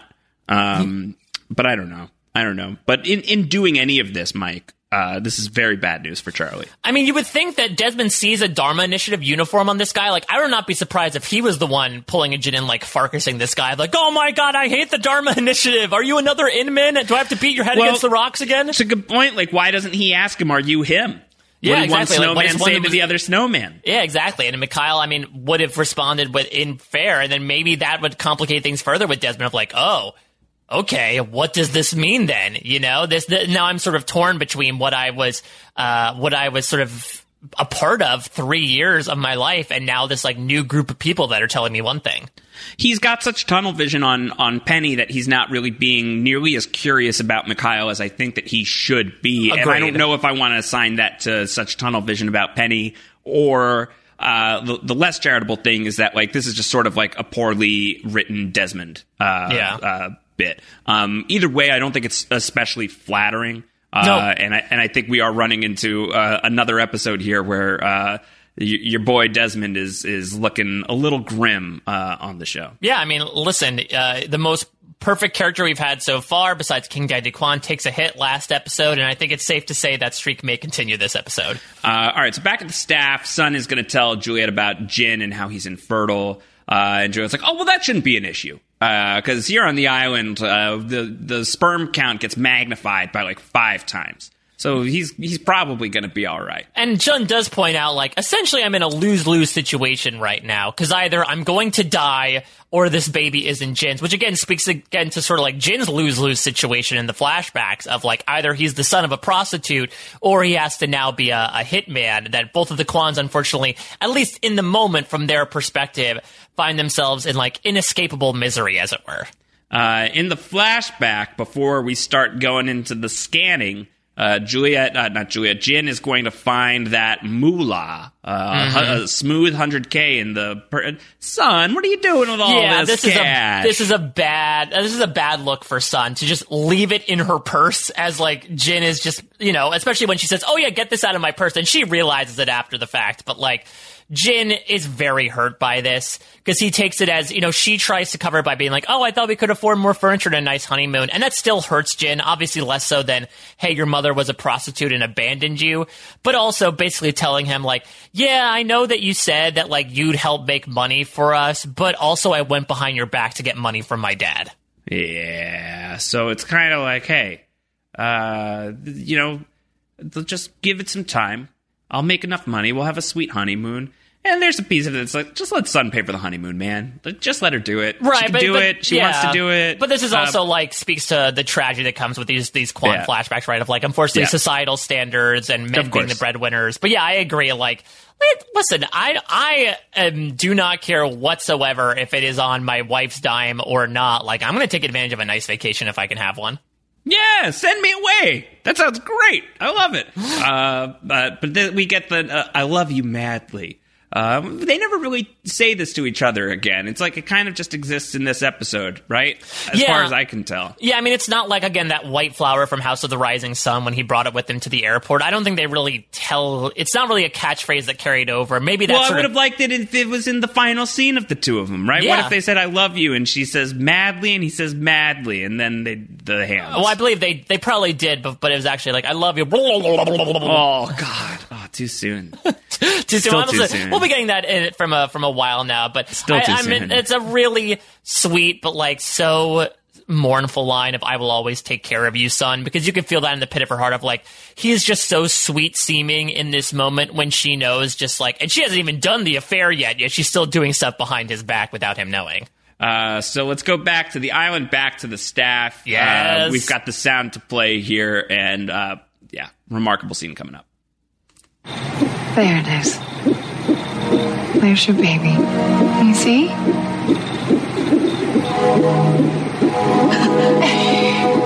I can see it. Is it a boy or a girl? Oh, it's a little early. But, do you see that little flutter? That's the heart beating.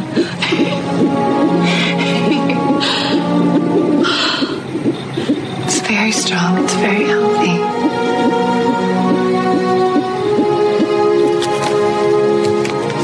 Okay. You crashed here 90 days ago. The baby was conceived about 8 weeks ago. So, around 53 days. You got pregnant on the island.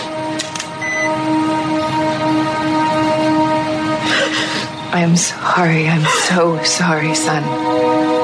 I will do everything that I can.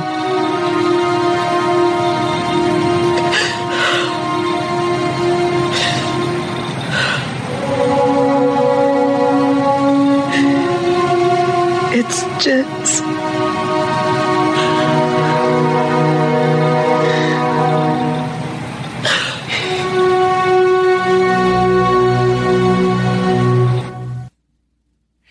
Now, Mike, did I mishear that, or did she say, "It's Jim's"? Yeah, and then Jim Halpert comes in like, "Whoops. It's Jim's. It's Chef Jim's." Oh, no. Well, that's Chef Jeff. Chef Jin's.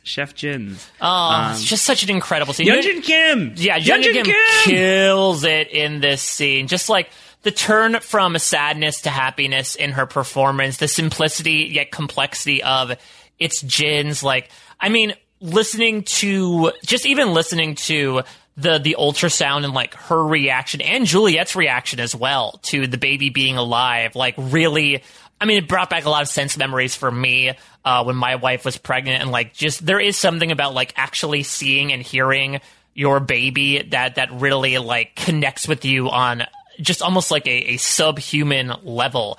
And you can feel that Sun's feeling that here, that it almost doesn't matter that she now has an expiration date, according to Juliet, right? Like right now, she's living in this moment. She's living with the happiness that not only does she actually have a baby, but that it is her husband's, that all of the guilt and anxiety that she has had ever since she found out that she was pregnant, all the way back a season ago, I think, to the episode in The Whole Truth, all of this now has dissipated away, and it's a weight lifted off her shoulders. And granted, it's going to be another different weight put on her shoulders, but at the moment she feels weightless, and you hear that and see that so much in her performance. It's so lovely. I love it. I love it so much. A great moment for both Hyunjin Kim and Elizabeth Mitchell here as Sun and Juliet.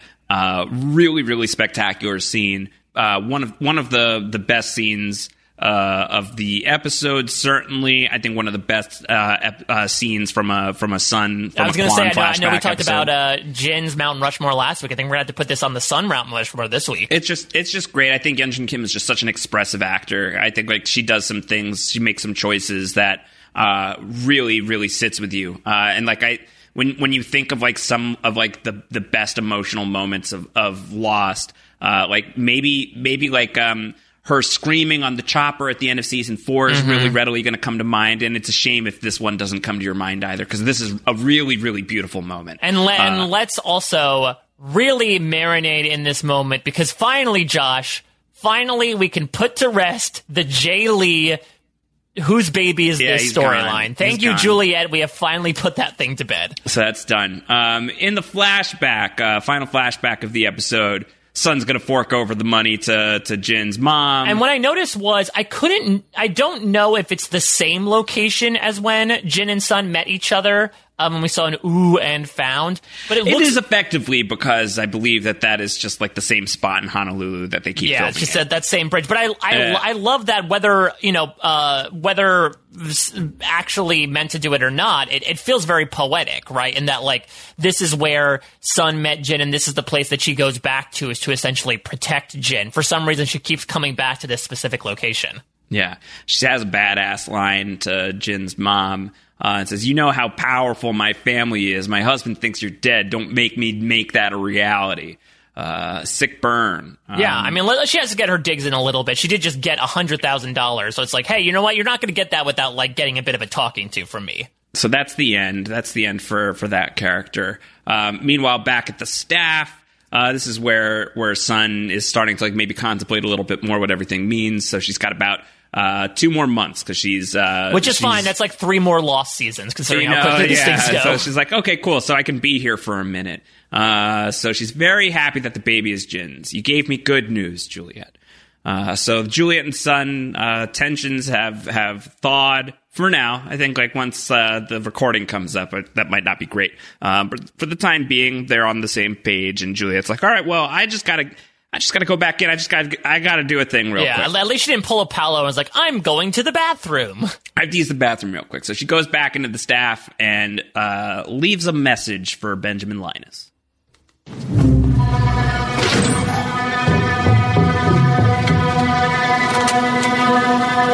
Ben, it's 6 a.m. on Saturday morning. Kwan is pregnant. The fetus is healthy and was conceived on island with her husband. He was sterile before they got here. I'm still working on getting samples from the other women. I should have Austin's soon. I'll report back when I know more.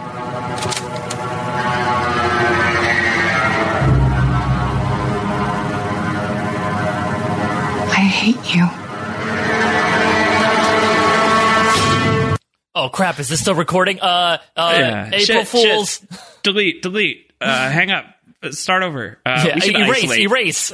We should isolate Juliet's "I hate you" to just bust that out every time we see something terrible on Lost. Yeah, or just to demarcate the LVPs from the MVPs. Yeah. I hate you. Yeah. It also bothered me on the rewatch and then hearing it now. Ben, it's 6 a.m. on Saturday morning. Well, that's what the AM is. Why do you have to tell us it's Saturday morning, too? I was also intrigued that it was 6 a.m. I guess, I don't know how early or late Juliet woke up Sun, because it was in the dark when they went to the staff. I don't know how long they spent there, but it's 6 a.m. People are just getting up to eat their Dharma cereal by the time that they came back. Ben, it's 6 o'clock on Saturday morning. How about that? Yeah, maybe she's sort of trying to be the time temperature forecast person. Whenever the clock turns 6 or 7 on the hour on some of these news channels, they just sort of give it to them right there. I also remember at the time, the specific mention of like, I'm going to get Austin's sample soon. I remember there was a lot of conversation now being pushed of like, wait a minute, could Kate be pregnant now? And then we get into like, wait, we made our way out of one pregnancy drama, Josh, into another possible whose baby is this drama, if indeed Kate is pregnant. I think that they lean into this in a way that makes the future Aaron reveal pretty shocking. Yeah. So they're setting, I don't know if this is deliberately to set that up or if that's just something that they realize is hanging there that they can use. But either way, it sets that up. Whether that's intentional or not, you can debate. All right, so let's close out the episode. We go back to the camping trip. They've made the stretcher. The Tailies are laughing in their grave right now. Like, it took you a whole day, huh? Say what you will about us, but we made good stretchers. Desmond and Charlie are still arguing. Desmond has the shot at Charlie that, by my count, you've killed more of them than they've killed of you. Yeah, but also if we're using the collective you, he doesn't necessarily know about, Goodwin breaking Nathan's neck or a bunch of other people died. Yeah, it's complicated, also, man. they do, kidnap children. Some stuff that's not so great. So that's happening with Desmond and Charlie, and then the episode ends with this great moment with Hurley that is the basis of one of the great Hurley gifs on the internet. Mom? Where am I? Take it easy. You just hit a giant branch. Where am I? I don't know. You're on an island. Are you here to rescue us? Are there more of you? Can you make your phone work? Who are you? Hugo Reyes. I crashed here on Oceanic Flight 815. A bunch of us survived. Is that why you're here? Were you looking for us?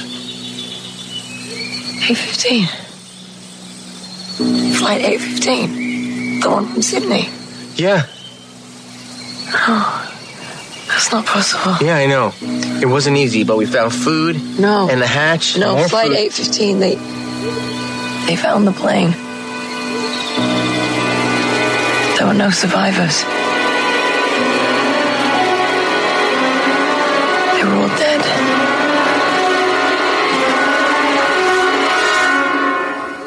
What? In fact, they were confirmed dead, as we'll talk about dead. in like 5 weeks from now.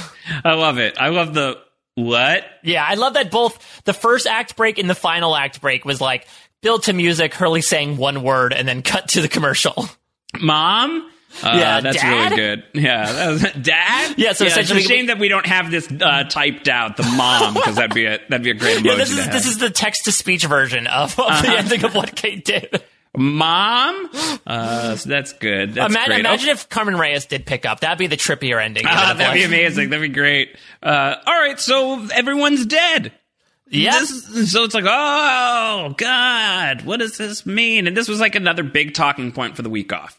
Right, exactly. Of like, this woman's, I don't know who she is, but she knows Desmond, and she's bringing in information, including that apparently everyone on Flight 815 is dead. Now, this also brought in, like, not necessarily like, this is completely true, but like, could this be Naomi lying? I mean, it turns out that she was telling the truth. It's just more so that this was something that was hidden. It's complicated. It's complicated, but I think it definitely brought question marks not only for the status of 815, but for the status of this new character, Naomi, as well. I like it. I think it's a great stinger for the episode, and it's once again advancing the Naomi mystery. So as we're just kind of like barreling towards the end game of the season, I think it's really, really fun stuff.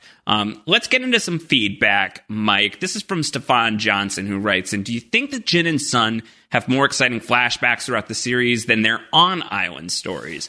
Where do you stand with that, Mike, as the big Jin Sun stan on the podcast? I mean, so if I'm going through, because again, we're sort of like a moratorium on outright regular Quan flashbacks here. I think House of the Rising Sun and Ooh in translation are incredibly fantastic flashbacks, especially doing the whole Rashomon method of showing Jin's side of things as we see Sun watch his transformation. I think are beautifully done and shows again how like the poetic lack of communication between them, despite wanting to protect each other, has led to this moment. I think Ooh and Found has really cute. It's a cute flashback. It's not necessarily as weighty as those two, but this is their sort of when they met each other and where they were. I mean, we talked about how like I'm not a big fan of the Jay Lee stuff. So the whole truth and the glass ballerina, I'm really not actually big fans of.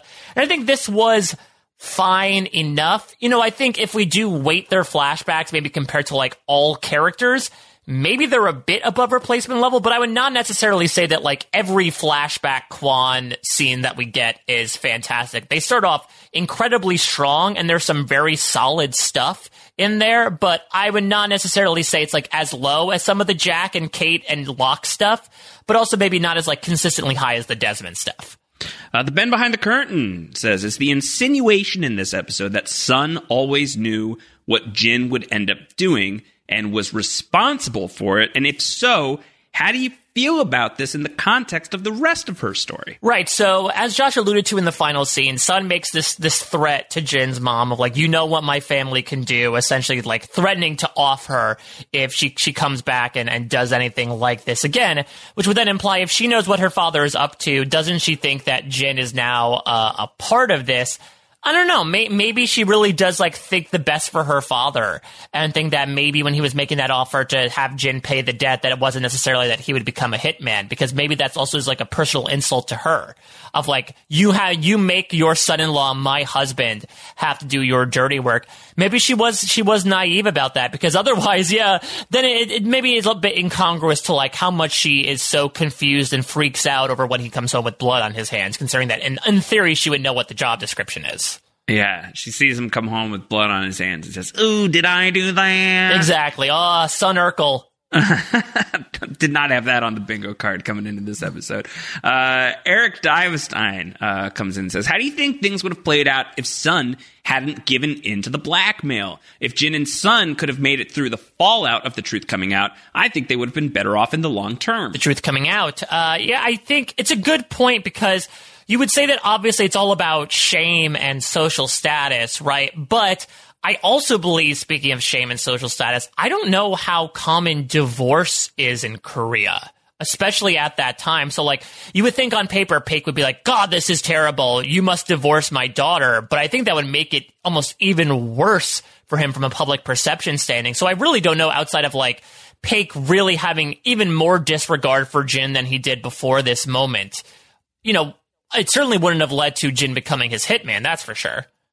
Probably not, unless after the fact, it's like, the only way is if you let him become my hitman. Right, so it's leading towards the same path, but this way it would have to be like Jin making his decision, you know? Yeah, I don't know how that would have worked. And then from Ryan Stanley, one more. How much did the DOC ending feed into the they're all dead conspiracies at the time, and what were your feelings on it? Feeding like Hurley at the beginning of Dave / Everybody Hates Hugo. They were. Yeah, I think it was pretty. You know, it's fuel for that fire. For yeah, sure. And I'm actually speaking of Dave, much like Dave was sort of like an underlining / lampshading of the whole theory of it's all in somebody's head. This is very much, I can imagine, a bit of a tongue-in-cheek reference to the they were dead the whole time theory. Yeah, I think so, but they're playing with fire here for sure. You know, there's no question about that. And I mean, my feelings at the time were like, I think on paper now in retrospect, you'd be like, they would not put that big of a twist in, you know, the 6th episode from the finale. But again, look at something like Lockdown, for instance, where the huge twist of Henry Gale being other, or Two for the Road, where 2 characters get killed by Michael, didn't happen at the end of the season or the penultimate episode. So Lost has shown up to this point that it does not matter where you lie in the episode order. We're going to drop crazy twists into this show. So I was not necessarily thinking, well, this is clearly not right. I was ready to believe it. Episode order be damned. We're ready to believe you. Tell me about the Jim Fells music analysis this week, Mike. So outside of that one little sting of exploring the hatches, Sun and Jim's theme pops up 7 times in this episode. Should have been 8. And yeah, and so that was basically it. Some callbacks to like a freighter stuff when Naomi comes in, since obviously that's what she represents, but largely just a bunch of callbacks to previous instances, which makes sense because this episode does feel like the follow-up to a lot of previous storylines, plus the new addition of Naomi. Let's get into the MVP, LVPs, Mike. I've got 3 MVPs. You've got 3 LVPs. Let's just get him back on the board, right? Jin's dad, come on down. I'm going to throw an MVP point on Jin's father. I'll throw another one on there as well. And unfortunately, yeah, only 2 at this point. I forgot how many we gave to him for ooh in translation. I think he got a bigger share there. But yeah, we have to acknowledge KDK here, especially in his finale episode. Just such a good character, such a good man. I wish that I could throw them all his way. I really, really do. But I have to, with my other 2 MVP points, I have to give one to Jin and I have to give one to Sun. Because I would also like to give 5 to Jin for his effective beatdown of Mikhail and being the only one who is still level-headed enough to be like, the phone, you idiot! Yeah. So Jin just does great work here and also is like, hey, Sun, give the money back. We don't need that. So he's advocating for himself really well this week, this is a flashback. good Jin episode. Granted, again, he's a bit out of the loop, but that's not particularly his fault. He's acting out of the best intentions of his heart, and he's onto things, as you're talking about. And then I gotta give one to Sun, largely because Yeonjun Kim absolutely kills it here. But I love Sun in this episode so much. I love like the turnaround she does on Juliet. I love the way that she internalizes and processes the news about Jin and her baby and getting to see that heartbeat for the first time. I love the way that she throws it back at Jin's mom. I love that scene with Jin's dad. This is an excellent Sun episode, just for the Kwans writ large. Really, really, really strong episode. So to that point, because I know Stefan Johnson brought it up a bit in the Discord, do you dock Sun any, obviously not from an LVP perspective, but in general for letting Juliet go back into the staff on her own? I think that she's got a lot going on right now, right? Like, I think she's got a lot. And what's she going to do? She's like, I'm not letting you go back in there by yourself. Like, what kind of power does she have over Juliet in this moment? I mean, yeah, I would agree. I think also, like, again, if you're looking at the bigger spectrum of things, I would think it's more of a wash. She does some great things. Like, yes, that might be a bigger mistake in that, you know, had she not done that, Juliet doesn't send the message. But at the same time, I think it's a much different situation than somebody we're about to get into. But let me actually finish up the MVPs really quickly by, speaking of Juliet, I'm going to give her a point here because she's able to get that happy ending. She's able to give the good news. And also, again, thank you, Juliet, for finally putting an end to this whose baby is this storyline. Definitely one of my least favorite Kwan storylines in Lost history. So I'm very happy it's at an end now.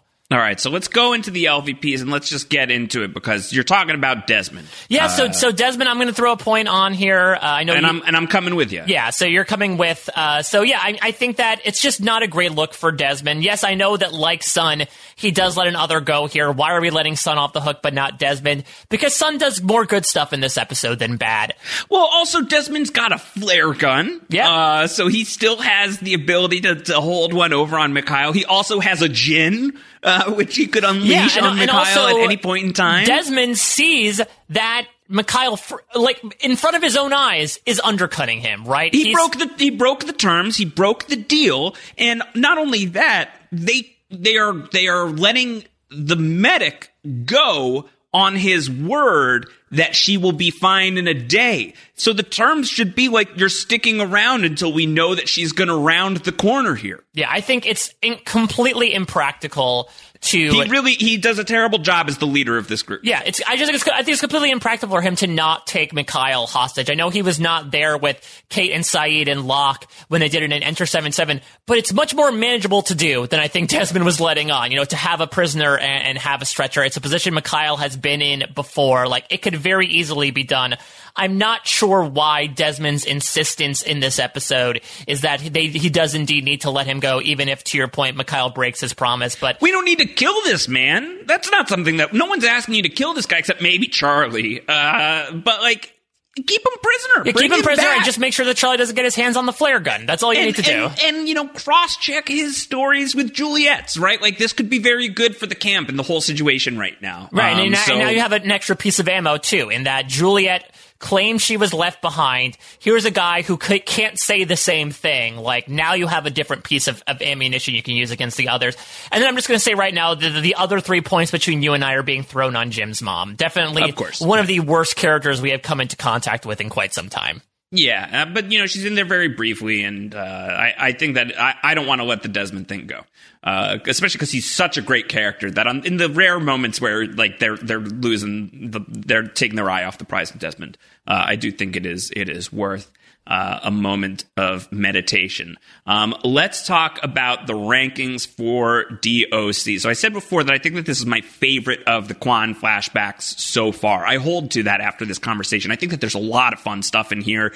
I think it's very tense in the right ways. The Mikhail fight scene with Jin is a really great scene. There's just excellent acting showcases in this one. It's upping the stakes of they're all dead. Like, I think that this is a really good episode of Lost. And it's going to get a 3.6 from me, which is the same that I gave, I believe, House of the Rising Sun. And, so and in translation as well.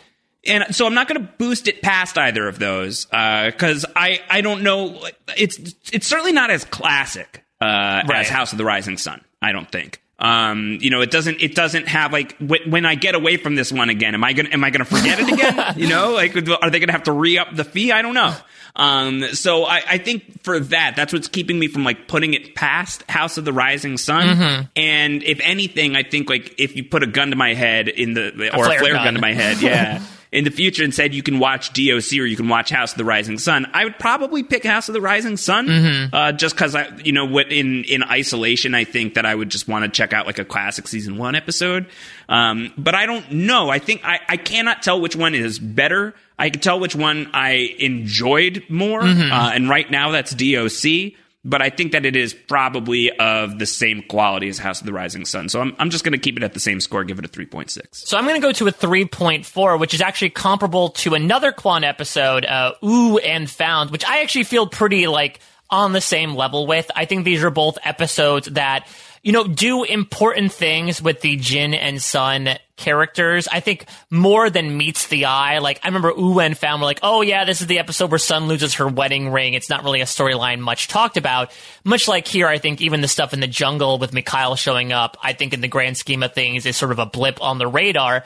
But I think there is surprising strength contained within those episodes. I don't think it necessarily supersedes the strength of House of the Rising Sun or Ooh in translation, which I feel like even outside of the Quan-centric stuff has a lot of other great stuff going on around it, really super stuff that pushes those things up. But I feel like it's solid. In general, looking at these past few episodes with One of Us, Catch-22, and now DOC, they've all gotten like 3.4s or 3.5s out of me. I feel like it's a very consistent group of episodes. And so I also like DOC probably on the same level as I do like a One of Us, which is admittedly a bit of a sloppier episode, but I think gives me so much emotion and character stake behind it as well. And our audience split the difference here. They gave an average of 3.5. And I think really we got like spanning the threes with DOC, as low as a 3, as low as a 2.8, and then as high as a 3.9. So that's going to average out overall to a 3.49, and that's going to put it 18 episodes so far, smack dab in the middle, number 10 for DOC, right below Enter 77, right above I Do. Okay, so that's where we're landing with DOC. Now, we are about to launch into some territory that I think is going to shake up these rankings significantly. And yeah, I would say, this is at number 10 right now. Be prepared for basically... That's going, be prepared. I mean, I'll say basically prepare for everything below A Tale of Two Cities, maybe even Trisha Tanaka, maybe even the cost of living to get pushed down from here on out with the next 4 to come. Going to be really interested to see where that's going, because our top of the episodes right now for season 3 are Flashes Before Your Eyes, The Man from Tallahassee, The Cost of Living, Trisha Tanaka Is Dead. Those are the top 4. We've got 4 more coming. And Mike, this is all the way back in, was it Numbers?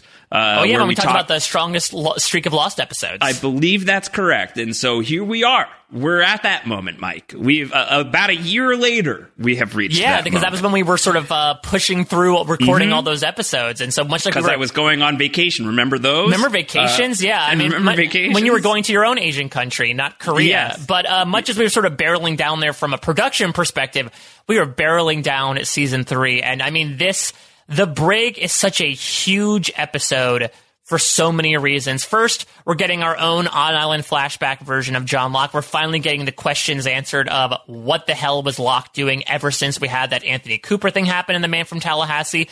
I think we're going to have a lot more to say on the point we made a few weeks ago about how this is a very spotty Locke season in the appearances and focus that he gets. But I mean, this is a giant Sawyer episode. Massive. We've been tracking this character, specifically in season 3, going from prisoner on Hydra Island to trying to, have this kindling of a romance with Kate to becoming the foisted upon leader and ingratiating himself in with the group. And now he faces his worst demon.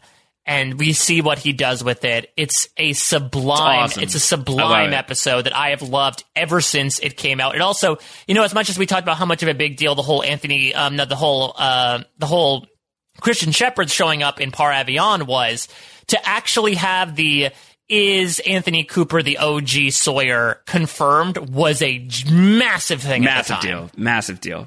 And I can't wait for that moment. I love the when he's reading off, when he's like sounding off all of his names. Tom Sawyer. So I'm so pumped. It's going to be such a great episode to talk about. I mean, I've been saying this for a while now, but like the next few episodes are going to be perfect 4.2s for me. Yeah. That's for sure. You know, the brig through the Looking Glass is all going to be 4.2. It might even extend to the beginning of the end. I was going to say, like, to 4.3s? I don't think we can do that. I don't know. It might go to the season 4 premiere is a great episode too. So we're in a really, really prime stretch of Lost right now. 4 more episodes of season 3 starting next week. Get your feedback in Down the Hatch at postshowrecaps.com. You can also tweet at us at postshowrecaps, at Round Howard, at a Mike Bloom type. You can join the Discord by signing up, patreon.com/postshowrecaps. Let me give you 2 reasons why you might want to do that. Reason number 1. I thought you were going to show your fists when you did that. Reason number 1. 1, 2. Yeah. What are the names of my fists? This is Charlie. This is Hurley. Sign up, patreon.com/postshowrecaps. Here's what's going on in the Discord. 1 is, before you get a Down the Hatch podcast, I have started taking to writing out I'm watching the episodes and basically like live blogging the episodes as I'm watching them, because I write up my notes so that I can have them handy for the podcast, so you can kind of get like a little bit of a glimpse of what the podcast might be like by reading my notes from the episode. That's happening live on like Mondays, Tuesdays before we watch the episode. So a worthy reason to check it out. Some people have really enjoyed that. I've enjoyed doing it. It's a little bonus Down the Hatch content that you get if you are a member of the Discord. We are also doing a book club, Benjamin Linus and Juliet Burke style, in the Discord, in the Post Show Recaps patron Discord. And the first book that we are reading is Watership Down. It's happening. Finally. It's happening. Taking care of your own personal tasks through the Discord. I love it. It's happening. You know, we were trying to figure out what's the first book going to be, and we're still working on figuring out like what's the first official book going to be, and I floated out as like a book 0. Why don't we do Watership Down? I've been meaning to read this for a minute, and it's a book that I'm going to, need to read eventually, so why don't we all go on this journey? And so we're going to do that. We're going to have a live book club conversation about it in the Discord on December 13th. So you have until December 13th to read Watership Down. So think about it. Sign up. It's the beginning of the month right now. It's early on in December. By signing up, you're supporting podcasters like myself, Mike, all of the people who are responsible for the great content that you listen to on Post Show Recaps. And if you're a fan of Post Show Recaps. It's the beginning of the month as well, so you're really going to usually get charged at the beginning of the month for this, so you're really getting your money's due. And we're also approaching month number 3 of the Post Show Recaps Patreon We're as well. in it. This is month number 3. We're there right now. This is also we're looking to get 1,000 patrons by the end of 2020 in order to make the full-on community rewatch podcast happen. We're not supremely optimistic about hitting that number, but hey, you can give it a shot. We want to give good news, people. We want to give good news. So think about it. If you've been on the fence at all, now is like the absolute best time to do it. If you are flirting with the idea at all, the Discord has been my happy place. I know we talk about it a ton. It's being talked about very often because it is really, really fun in there, and there's lots of great people, lots of incredible Down the Hatch discourse in the Discord. So strong recommend. Check that out. Mike Bloom, you're sprinting towards the end of The Amazing Race right now over at RHAP. Yeah, unlike the sprinting that I should actually be training for. But yeah, we are in the final few weeks of that, so that we will see how that finishes. We've also got over here on Post Show Recaps, I, of course, am covering Star Trek Discovery with Jessica Leese as we are nearing, I think, the final few episodes for that. And Josh, I'm going to switch franchises for a hot second this week, as I'm going to be pinch hitting for you on The Mandalorian recap this week. Yeah, so Mike's going to be filling in for me on Mando over at the Mandalorian podcast, so get ready for that. Going to be a really fun time. Lots of great times here. Can someone please Photoshop Son's ultrasound and put Baby Yoda in there instead of Gideon? He's got a name, sir. I'm not going to spoil it because it's still too soon, but he does have a name now. All right, we will be back next week talking about The Brig. Until then, everybody, take care. Bye-bye. I don't hate you.